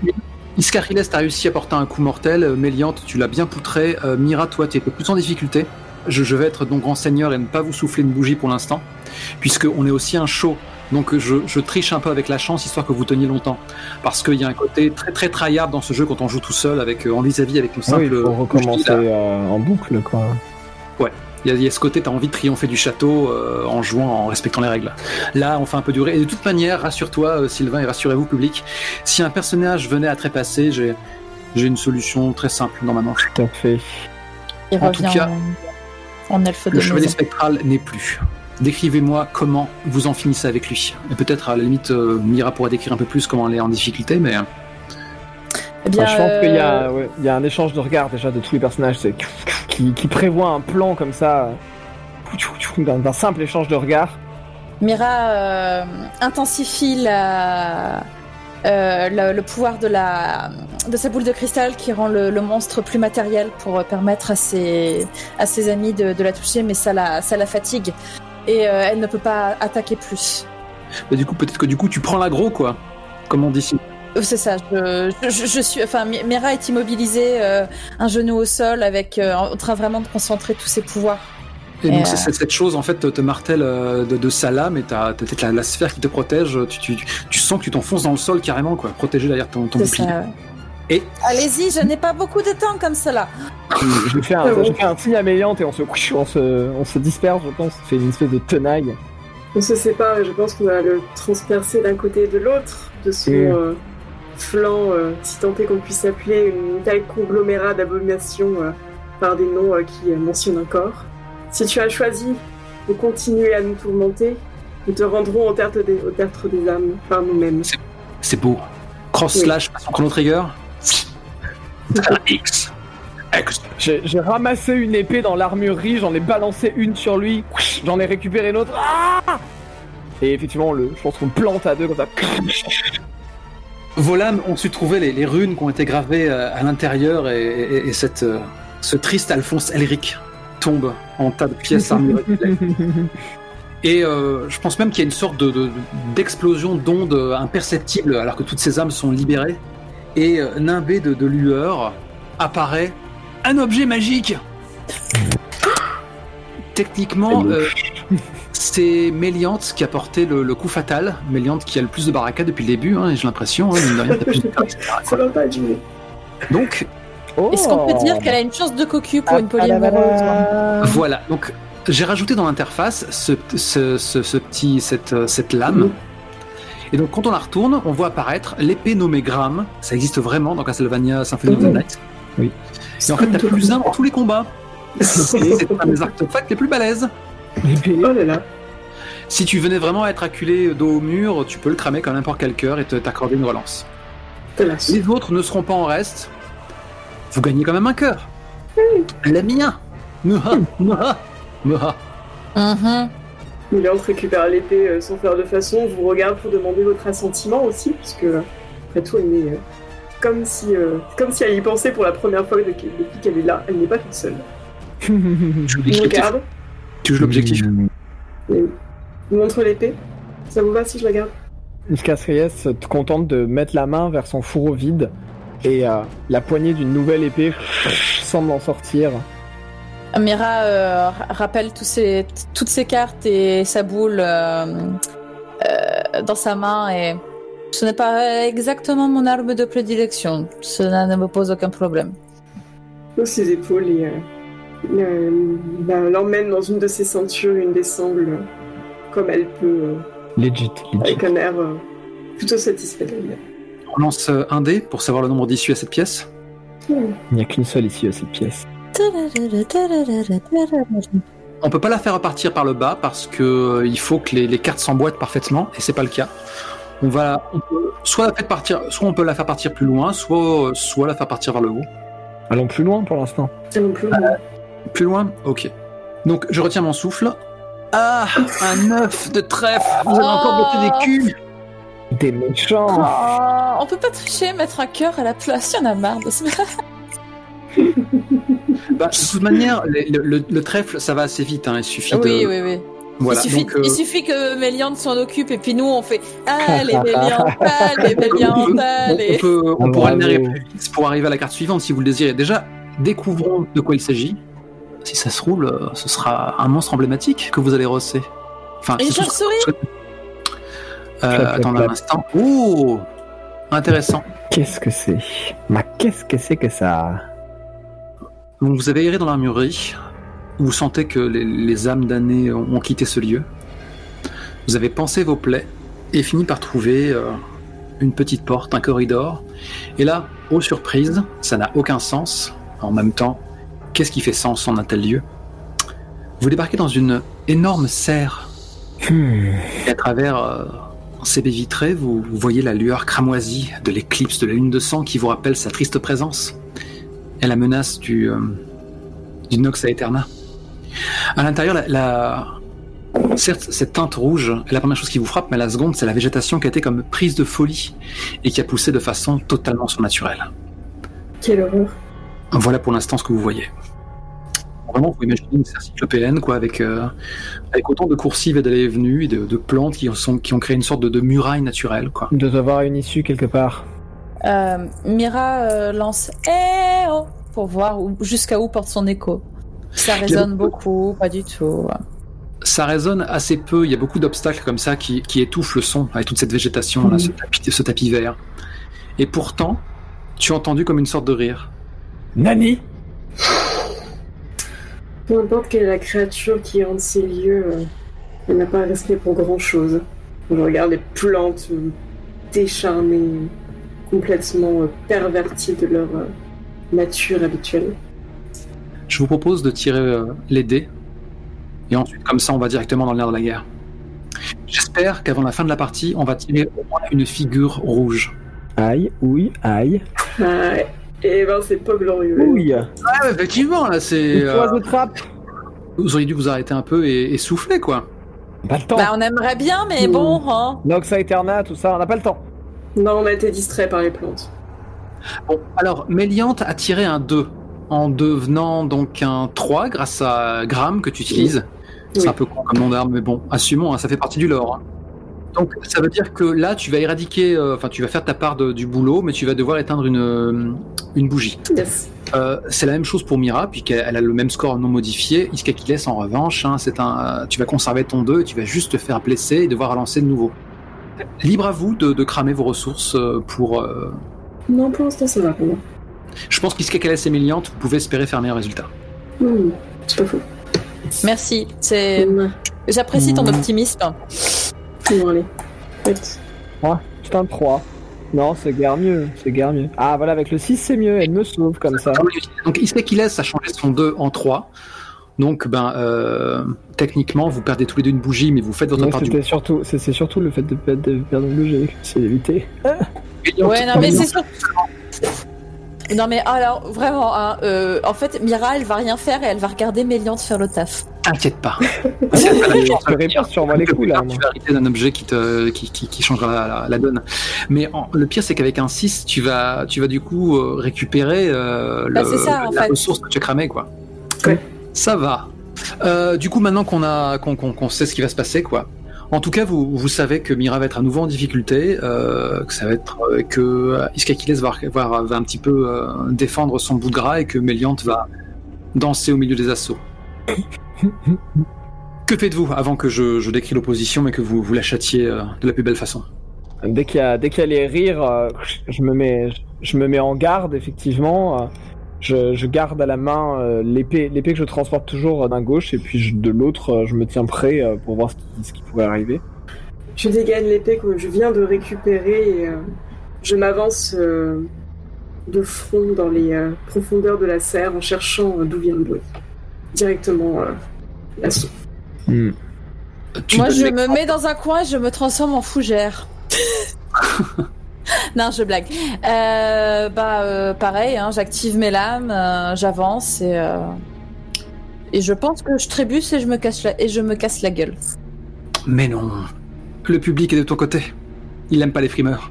Et en fait, vous entendez un bruissement d'ailes et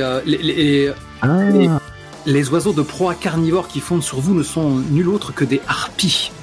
Donc des créatures ailées avec des cerfs griffus interminables et des visages plutôt gracieux et féminins. J'en ai probablement déjà vu des oiseaux de malheur comme ceux-là. Elles poussent un glapissement avant de se jeter sur vous, transpercer votre chair de leur cerf, vous hisser dans les airs, vous expédier à travers la verrière, que sais-je. Qu'est-ce qui se passe? Dites-moi. Eh bien, je pense qu'il y en a une qui effectivement me prend par surprise, m'attrape, commence à me soulever à travers la serre en hauteur pour aller me jeter dans le vide, et je me retourne, je mets une droite sur l'une, je tombe sur une deuxième harpie, je ricoche sur une troisième, bla bla bla, et finalement on atterrit les trois monstres et moi-même sur le sol, tandis que je me secoue un peu la tête pour me remettre les idées en place. La créature se débat, elle a on croirait un squale en fait, ça bouge sourd de façon démesurée. Elle tente de refermer ses crocs sur toi. Que faites-vous, vous autres? Moi, je vais d'une manière extrêmement méthodique et aussi chirurgicale que possible attaquer les ailes des créatures, et notamment là où les tendons peuvent potentiellement leur permettre de voler. Et une fois qu'elles seront au sol, il est impossible pour elles de repartir et de s'enfuir d'une manière particulièrement vicieuse. Je vais les attaquer et les poignarder de multiples reprises jusqu'à ce qu'elles passent de vie à trait. Meurtre. J'aurais presque pitié d'elles, ouais, effectivement. Ce sont des pantins pathétiques privés de leurs ailes et de toutes sortes de fuites. Avec une rage non dissimulée. Et aussi apparemment quelque chose qui a l'air d'être une forme de plaisir, en tout cas. Du coup, je pense que leur sang impie souille la terre et vous remarquez presque des racines qui, de façon presque imperceptible, commencent à tenter d'aller dans cette direction pour s'abreuver de leur sang. Mira reste un peu tétanisée, n'ayant jamais été très rassurée par les oiseaux dans le coin. Prend un petit temps avant de réagir, ce qui la met en retard sur les copains, mais tire une carte de tarot. Et à ce moment-là, une cloche funèbre retentit dans l'espace. Et une harpie s'écroule, morte. Le jugement l'a frappée. Ça lui fera les pieds. Ce sont des charognards, de toute façon, il n'y a pas grand-chose à y faire. Tirez une carte pour savoir le nombre d'issues, s'il vous plaît. Yes. Ah, 6. On embarque du choix. 3 Mais issues. pourquoi je fais des jets comme ça sur cette partie? Qu'est-ce qui se passe? Au moment où tu n'as rien à y gagner. Qu'est-ce qui Le se pire, passe c'est que les cartes non retournées, ça peut être n'importe quoi. Hein. Ça peut être n'importe quoi. C'est marrant, ça va vous faire retomber sur une carte que vous n'aviez pas, sur un lieu que vous n'avez pas visité. Du coup, je peux m'amuser déjà à placer la porte qui. Pas une carte trèfle, pas une carte trèfle, pas une carte trèfle. Oh, il y en a marre des Moi cartes. aussi. On en a assez vu. Ça donne envie de tricher. Moi, ça les m'échappe. héros. Moi, j'aime bien. C'est bien une carte de trèfle. La bagarre. Un peu de chance. Je préviens, hein, la prochaine carte trèfle, moi je ne fais rien, je vous regarde faire. Oh non. Non. Non. Non, je blague, je ferai un peu d'effet de lumière avec le soleil et la lune. Hein. Contemple, public. Contemple le dédale qui apparaît sous nos yeux. Et effectivement, il y a une des issues qui va permettre de retrouver une carte qu'on a laissée il y a un petit bout de temps. Juste à côté du Joker. Qu'est-ce que ça peut être? Alors, où allez-vous? Il faudrait peut-être que l'on finisse d'explorer ce niveau avant de progresser plus loin. Qu'est-ce que tu en dis? Qu'est-ce que vous en dites, Médiante? Mira? Mira tape son truc de carte et tire la mort. Donc,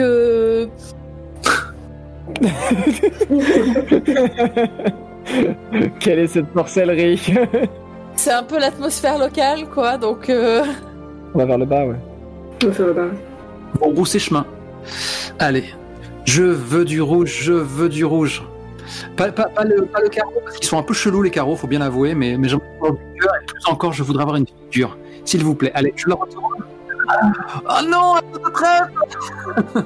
Je n'ai que cette chose à dire et c'est... Choui. Après, si vous accumulez les monstres, vous en tirerez moins plus tard. Hein. je n'aurais qu'une Ouais. chose à dire et c'est Certes. chais. Mais bon, Chais. certes, mais bon. Bon, je jette un œil à ce à quoi correspond ce 2 de trèfle. Putain, c'est marrant, j'ai presque envie de bâcler. Non, allez. Ça peut devenir très vite répétitif, parce que bon, après tout, quand on joue seul face à son tarot, on s'imagine la chose à une vitesse, à une certaine vitesse, quoi. On prend bien le sûr. temps, on a envie de le prendre, quoi. Voilà, on peut faire ça comme un training montage. Tout de suite. Pushing to the limit. Et du coup, on va très vite narrer comment ça se solde, quoi. Après tout, c'est une carte de moins que vous aurez affrontée plus tard, et si ça se trouve, si vous faites récupérer des ressources. Méliante, tu tires une carte toi aussi? Aïe! Un 6 pour Iskakiles. Non seulement il a fait le job, mais en plus il récupère un bonus. Un 6 naturel pour Méliante. Tu fais un bonus de plus. Qu'est-ce qui se passe? Tout à l'heure. Mira, tu n'as pas de chance. Non, Aïe, mais je relance. Elle hein. rigole surtout. Voilà. Ah bah voilà. Tu vas récupérer Non, les ressources que tu viens de cramer. Arrive un moment, il faut aussi penser que voilà, on raconte une histoire et elle a son propre rythme, sa propre inspiration. Et si quelque chose nous pèse, eh bien, on l'expédie plus vite. En tout cas, du coup, avec les dépenses que vous avez faites, bon, n'oubliez pas de récupérer les cœurs que vous avez gagnés pour certains dans le processus. Oui, c'est fait. Mais donc, en gros, cette fois, le paysage que vous découvrez ressent. C'est une galerie en fait qui est garnie de belles sculptures de pierre, tous dans des postures. Assez alanguie, assez paisible, alors qu'on aurait pu peut-être être en droit de s'attendre à voir un masque terrifié par la terreur. Et l'ennemi, cette fois, ce sont ces petites choses qui flottent entre les statues. Et bien, ce sont des globes oculaires aussi, écarlates, ces petits adversaires, ces mobs emblématiques de Castlevania. Donc, des globes oculaires de la taille d'un poing, qui sont ornés d'une carapace osseuse, hachée par une sorte de colonne vertébrale ondulant comme la queue d'un reptile, quoi. Et vous vous rendrez bien vite compte qu'ils irradient une sorte de cône d'énergie qui pourrait faire frire votre chair si vous aviez le malheur de vous trouver dans la trajectoire, quoi. Une sorte d'humeur aqueuse comme ça qui s'écoule de leur orbite perpétuellement ouvert, comme autant de larmes. Non, mais on est beaucoup trop agile et résolu pour se faire arrêter par ces viles et nulles créatures. Voilà. Ok, vous les bâchez sans le moindre effort. On traverse comme ça. Mira sort son diplôme d'opticienne et puis voilà. Tous en rang, allez, tirez-moi une carte, tirez-moi pour savoir le nombre d'issues à la pièce. Surtout, j'imagine beaucoup tu sais, t'as un scrolling comme ça sur le côté, c'est un plan presque en 2 dimensions d'un coup, et t'as Méliante, Mira et Iscariles qui sont en train d'avancer en slashant dans des mobs comme ça, au fur et à mesure en faisant des esquives et juste en avançant comme ça. Tiens, jusqu'à la porte qui est en face. Qu'est-ce qu'il y a comme porte en face? 5. 5. Ça veut dire qu'il y a 3 issues, de toute manière je peux pas en rajouter plus. Allons finir de voir ce qui entourait l'antre, ce qui entourait la cour. Ça va vous obliger à remonter chemin ensuite. Le risque, la prise de risque. Allez, retourne-moi cette carte, découvrons-la. C'est juste rouge. C'est mon Fear of Missing Out. Tu vois que j'ai bien fait. Yes, une figure rouge. Des PNJ De carreaux. Ça peut être n'importe quoi, j'ai aucune idée de ce que c'est. Les habitants sont les résidents et les vagabonds que l'on peut trouver dans les murs du château démoniaque de Dracula. Ce sont des alliés potentiels, et s'ils sont traités avec sympathie ou équité, tous, ils vous accorderont des bonus spéciaux. Vous n'avez pas besoin de lancer, et après vous vérifiez les issues. Ok, là, ça tombe bien pour ce qui va être peut-être la dernière carte de la soirée, on va faire péter le budget. Ah oui. Ah, du PNJ, enfin. Parce que c'est une carte tragique. Putain, bien placé en plus et tout, derrière le... Et je trouve ça hilarant qu'elle soit accolée à la carte où vous avez affronté de la Vierge pleureuse. Le Seigneur des Ténèbres. Ça fait tellement sens. Ça fait tellement sens. Au moment où vous poussez la porte, vous faites quelques pas à l'intérieur, et vous avez vraiment la sensation d'être transporté en un autre temps, en un autre lieu. Vous êtes dans un village aux couleurs fanées, et en son centre, il y a une foule frénétique qui vous tourne le dos, le poing levé. La rage est palpable. Et eux aussi ont des couleurs un peu fanées, comme s'ils appartenaient au passé.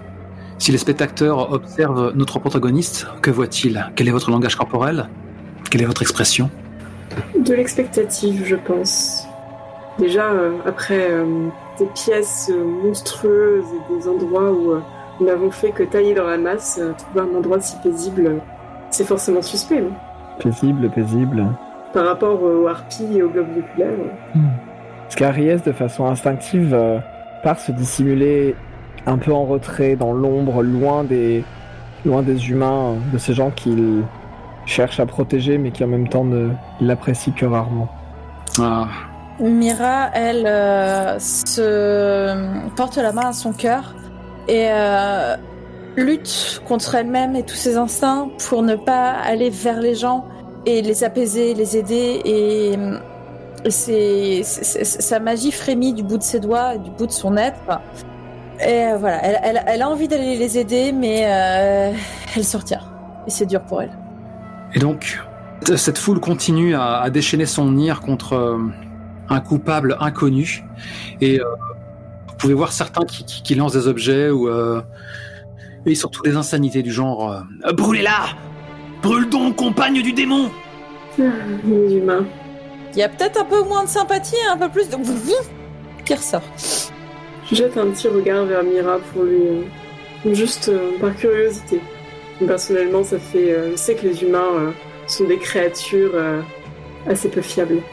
Iscariès décide de sortir de son ombre et avance droit vers la foule pour la traverser en poussant des gens pour arriver, pour voir ce qui se passe exactement, en bousculant de sa stature, de sa confiance et de l'aura parfois un peu inquiétante et sauvage qui peut se dégager de lui pour juste intimider quiconque essaierait de lui barrer la voie. Tu aurais bien aimé brasser du pécor, mais dès l'instant où tu as posé ta main sur le premier gueux, l'impudent qui ose te barrer le passage, en fait tu le disperses en des volutes de fumée qui ne tardent pas à se reformer, mais t'es passé dedans comme dans du beurre. Et tu distingues des lueurs comme un brasier un peu plus loin derrière la foule. Et, Non, ce n'est pas juste. J'avance en maugréant. Mira, voyant ça, sort un peu de sa torpeur d'hésitation et trace derrière Iska. Et court pas mal et le dépasse. J'ai plus de bougies que toi, donc...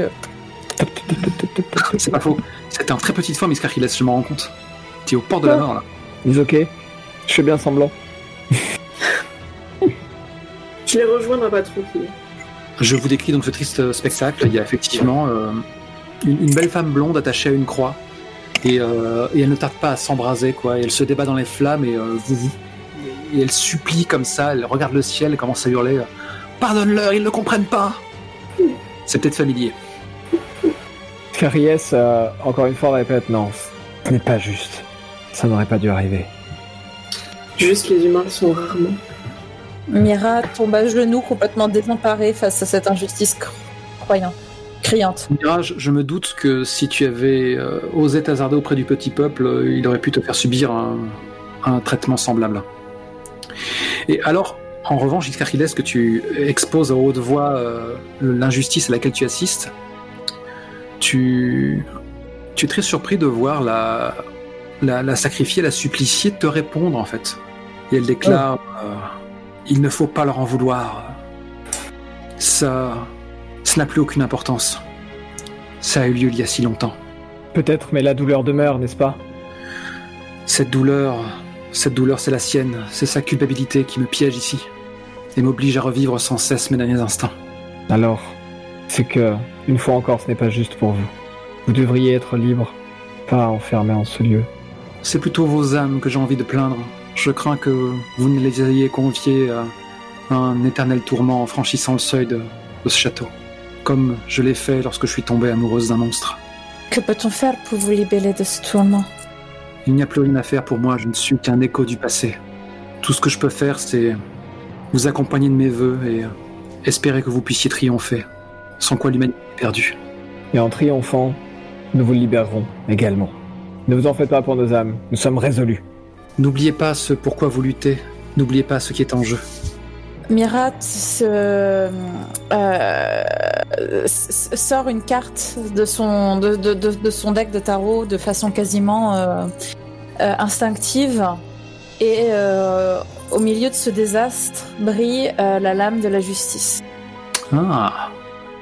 Bah tu sais quoi, je pense qu'en faisant ça, tu accordes un bref répit à la suppliciée et tu as la foule, le bûcher et même une partie du village comme ça qui semble souffler. Il y a juste un sol dallé comme ça et elle retombe tout doucement parce qu'elle flotte finalement dans l'air, ses pieds ne touchent pas le sol et elle répète une nouvelle fois et ça fait très cinématique de jeu vidéo.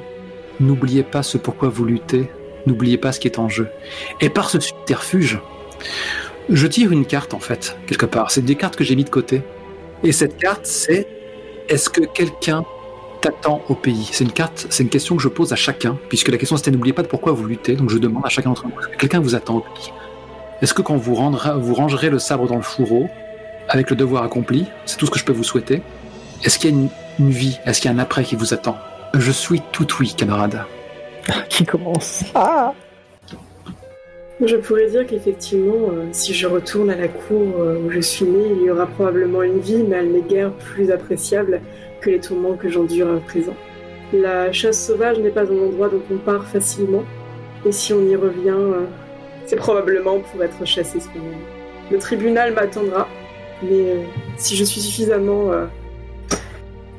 si j'ai triomphé du démon que je chasse actuellement, peut-être que j'aurai l'occasion de plaider ma cause de façon plus juste, parmi les miens, ou du moins ceux qui l'étaient. Je note ça, c'est un truc à replacer dans la partie, c'est lourd, c'est très très lourd. Donc en fait je pense qu'il y a ce dialogue muet qui s'opère avec le spectre. D'ailleurs, je réalise que je ne l'ai pas encore affiché, je réaffiche le board et soudain la menthe L'amoureuse apparaît, toute pixelisée qu'elle est, ayant pitié pour elle. Il y a juste cette... parce que tu n'as pas exprimé tout ça, juste c'est une confidence que tu nous fais, et peut-être que elle seule y a droit en tant que spectre, quoi, et elle t'accorde juste un sourire très triste. Car effectivement, personne ne t'attend, seul le jugement de tes pairs. Mais tu sais que ta cause est juste, et tu connaissais les enjeux, les risques. Au suivant, la suivante. Mira sourit et porte la main à son poignet qui sort le donjon. Et elle sait qu'à des centaines de kilomètres de là, sa femme porte le même jonc. Et qu'elle a tressé un collier autour du cou de leur fille. Oui, il y a quelqu'un qui l'attend au foyer. Et elle a hâte de le retrouver. Scariès, autrefois, avait sa sœur qui l'accompagnait dans la guerre, dans les batailles, et qui était son éternel rival pour fournir une adversité à la hauteur. Mais sa destinée a dû commencer ici, et d'une façon ou d'une autre, elle se terminera ici. Il n'y a rien d'autre après le château, après Dracula, parce que sa sœur peut-être y est encore, ou il n'y est plus. Mais en tout cas, lorsque l'un des deux mourra, Dracula ou lui, ce sera la fin, d'une façon ou d'une autre. Caprange, ta sœur t'a précédé. Elle doit avoir un design de malade. Mon éternel rival. Est-ce qu'on pourrait savoir son nom? Tu sais, Mira, je vais te poser la même question. Hein. J'aimerais bien en savoir un peu plus sur ton épouse et votre enfant. Bien sûr, il n'y a pas de souci. Afradel. Afradel. Et si on a un bref aperçu de ce à quoi elle ressemble? On voit juste sa silhouette qui se découple. On voit sa silhouette, c'est ça, par fond d'orage. Par crépuscule qui la découpe en ombre sur la lumière. Elle a une stature aussi solide que son frère, grande, forte. On la voit porter un autre genre d'armure, 2 lames, et elle s'apprête à s'élancer vers une proie qui fait bien 4 ou 5 fois sa taille. Un apéritif. Mira? Heila est une gitane à la peau presque aussi bronzée que celle de Mira, mais aux cheveux noirs comme la nuit, avec des yeux par contraste d'un bleu saisissant. Le visage en lui-même n'est pas particulièrement beau ni moche, c'est juste vraiment ce regard qui vous capture l'âme. À se damner. Et c'est une femme qui sait à la fois d'être une grande douceur, mais aussi d'un feu et d'une passion ardente, que ce soit tant pour l'amour qu'elle donne le sien, que dans la rage qu'elle peut mettre à les défendre. C'est aussi une protectrice du clan, mais dans un autre genre. Elle manie plus sa lame que les sorts. Elle ne manie même pas du tout la lame, et c'est une guerrière. Et c'est une chasseresse, mais elle manie les lames. Et c'est son corps couturé de cicatrices, pas du tout rituelles, prouve qu'elle n'a pas fini de survivre. Oh, je vois déjà ce moment où vous avez dû vous séparer, mais elle devait rester en arrière, elle voulait te suivre, mais elle devait... Mais elle a été retenue par Ambre, notre fille d'une dizaine d'années, qu'on a adoptée dans un clan qui a été un peu le point de départ du chemin initiatique de Mira. Et Ambre, en fait, est la seule et unique survivante de son clan qui a été ravagé et détruit par Dracula. Putain. Lui-même ou un de ses sbires, on ne sait pas, mais les corps exsangues et l'absence totale de sang sur le champ de bataille n'ont laissé aucun doute sur la nature de l'attaque. La petite s'en est sortie tout simplement parce qu'elle était allée cueillir des mûres dans la forêt à côté.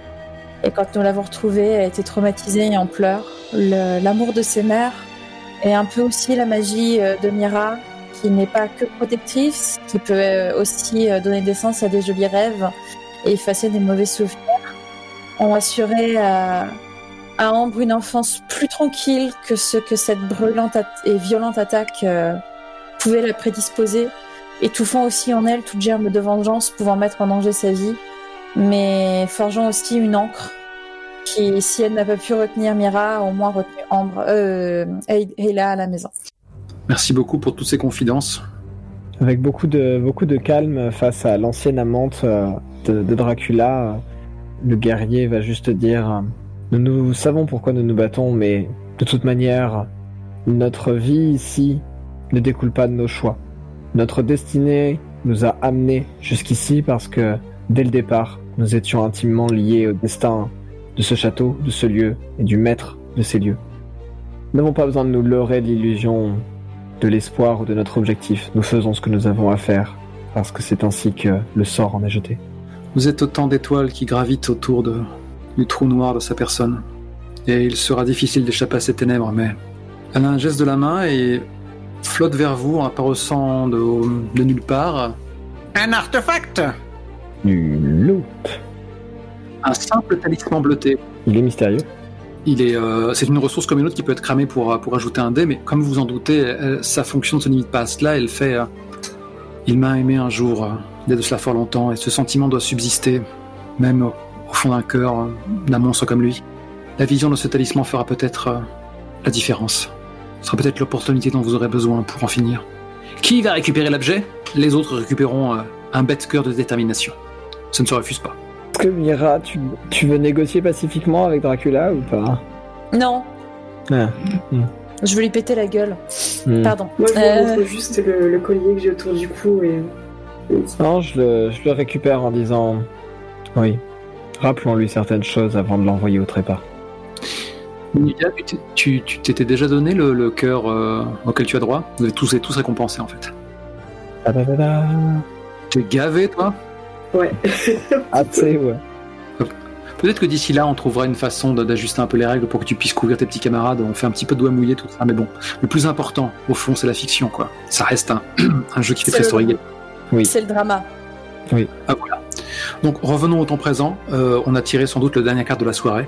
Absolument. Dès l'instant où tes mains se sont fermées, Iscarchiles, je n'aurais pas cru que tu serais celui qui te parerait de ce bijou.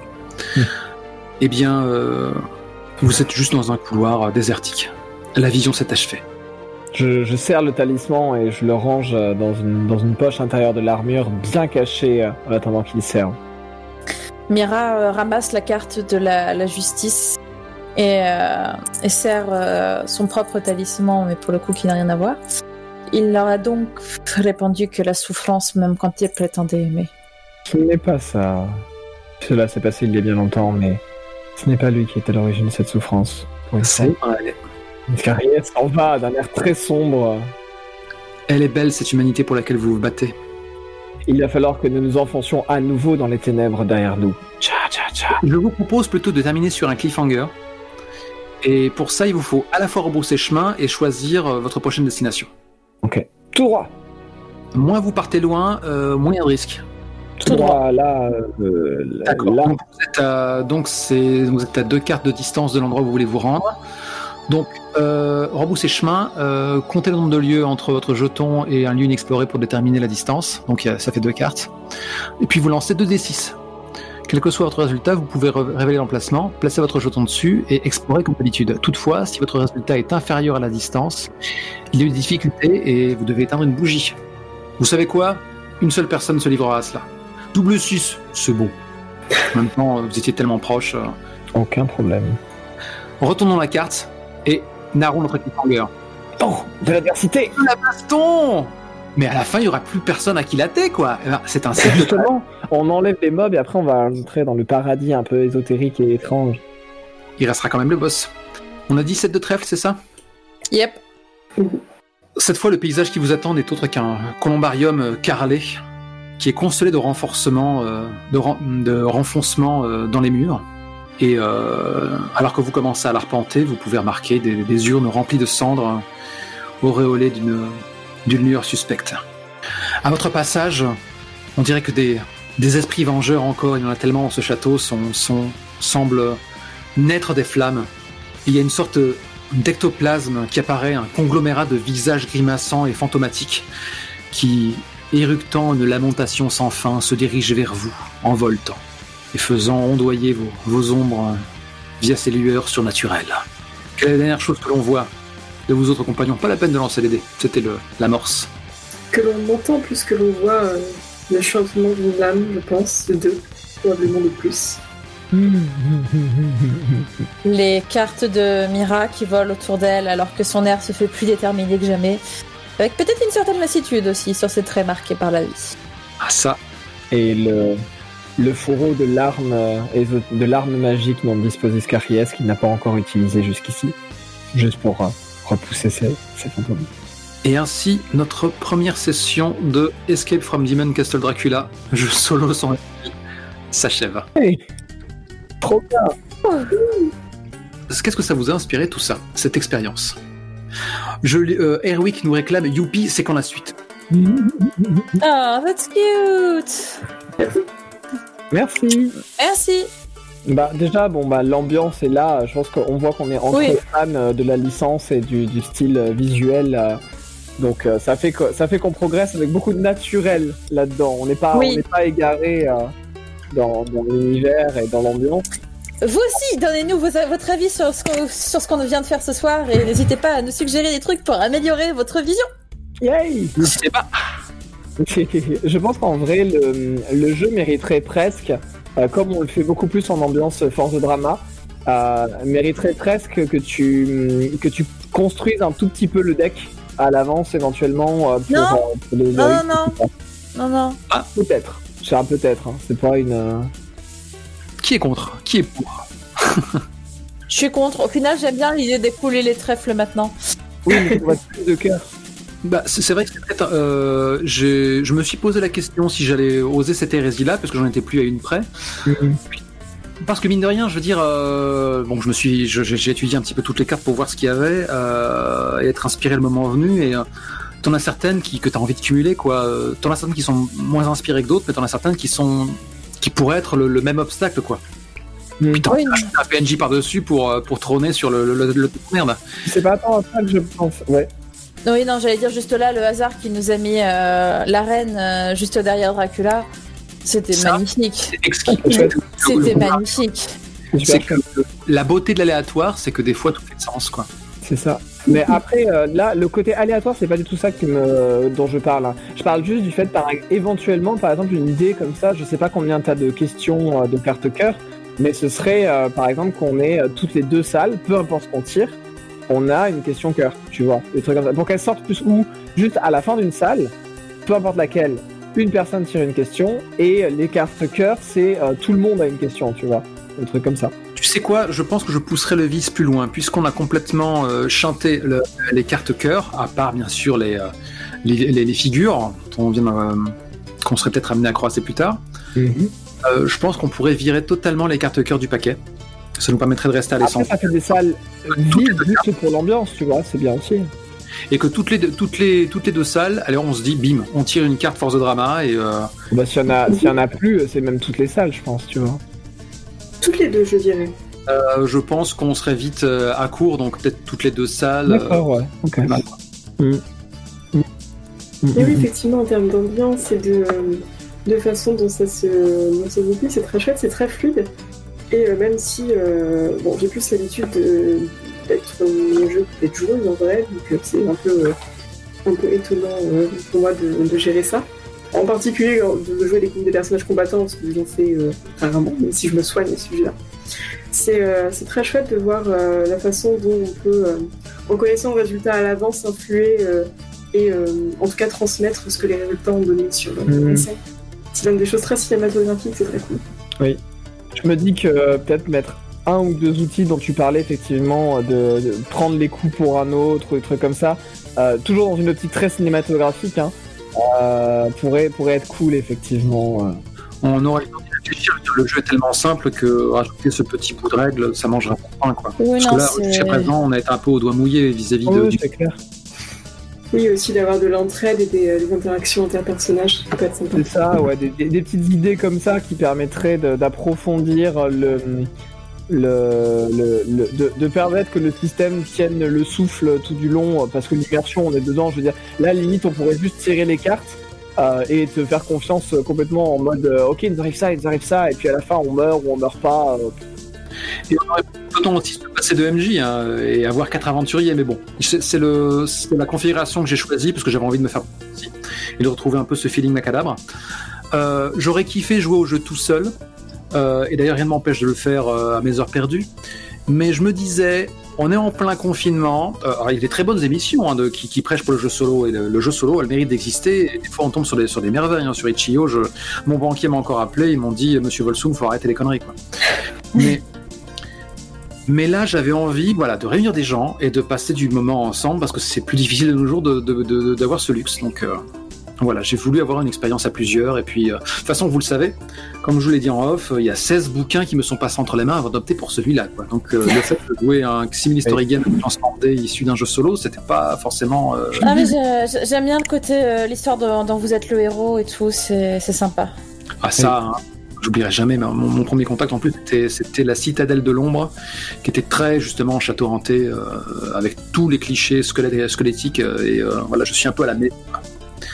Merci Mathieu le chat pour vos retours. Oui, merci beaucoup. Mathieu B a son petit cœur tendre qui bat parce qu'il est ravi d'avoir eu la petite promo Force the Drama qui s'est invité à la table. Mais en même temps, je veux dire, la recette Force the Queen, elle est excellente. J'ai eu quelques parties en et j'ai kiffé les fictions qui sont nées à partir de rien. Et qu'on plug ça par-dessus un système plus porte-monstre au trésor, je veux dire, c'est totalement adapté, quoi.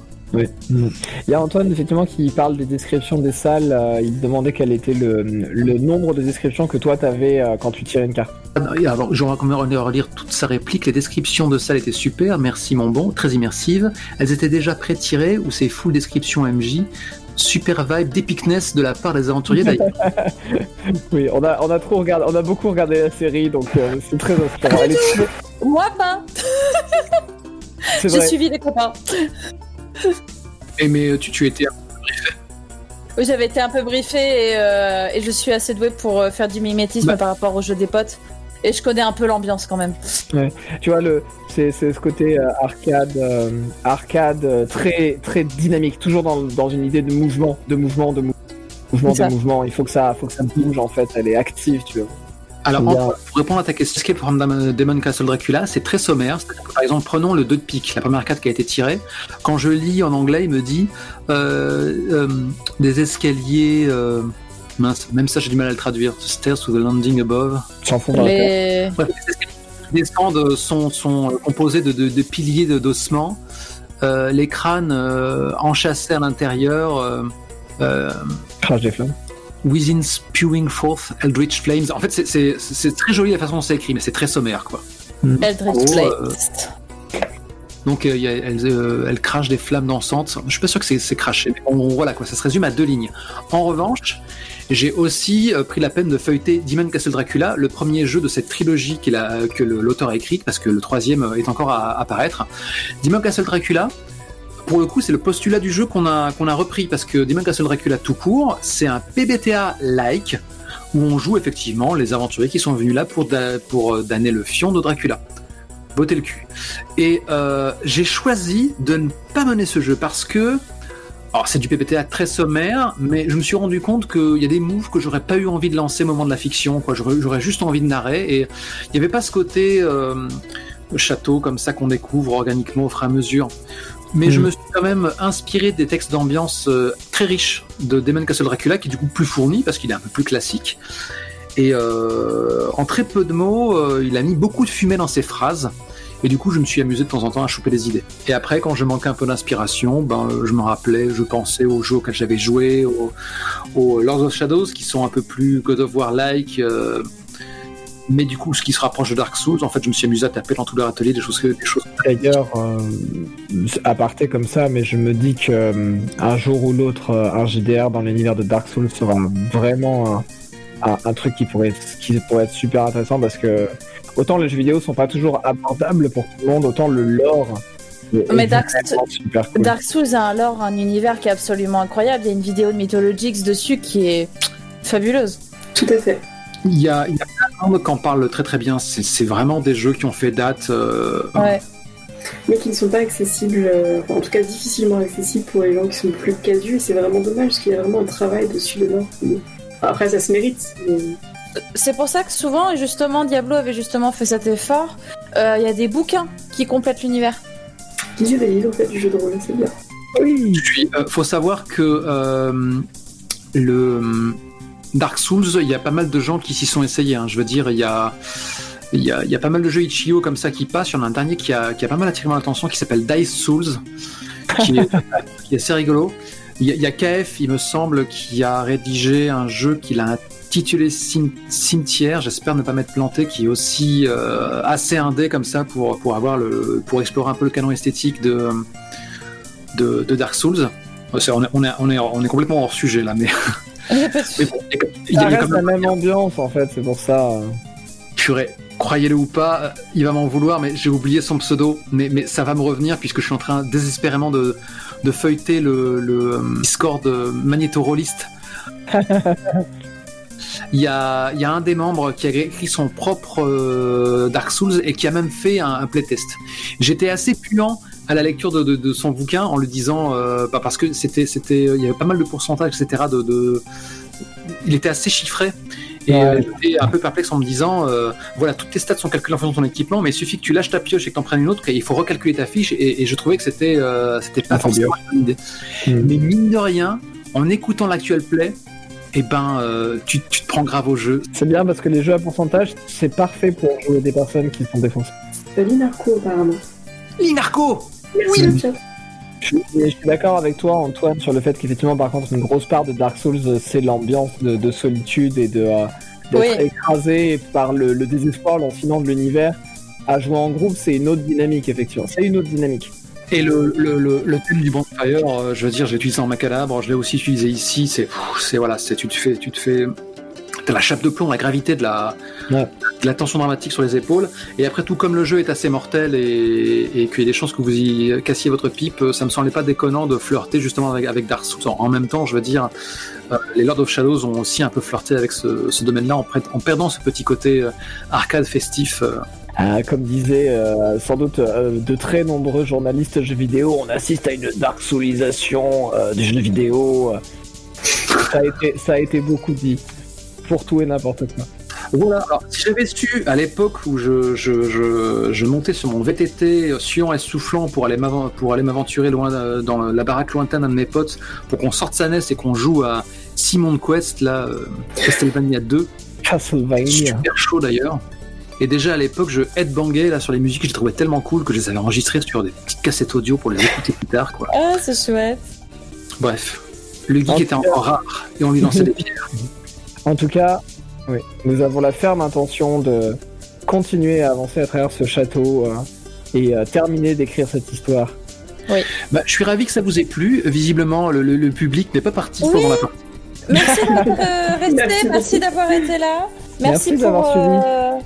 Pour la petite ambiance sur le chat, c'était chouette et ça va motiver pour la prochaine partie. C'est très difficile de ne pas rebondir avec tous vos commentaires, et il y a même des fois où il y avait des scènes avec certaines gravités jouées par la tablée, et moi je riais en coin parce que ça vannait ou ça délirait sur un autre détail en léger différent.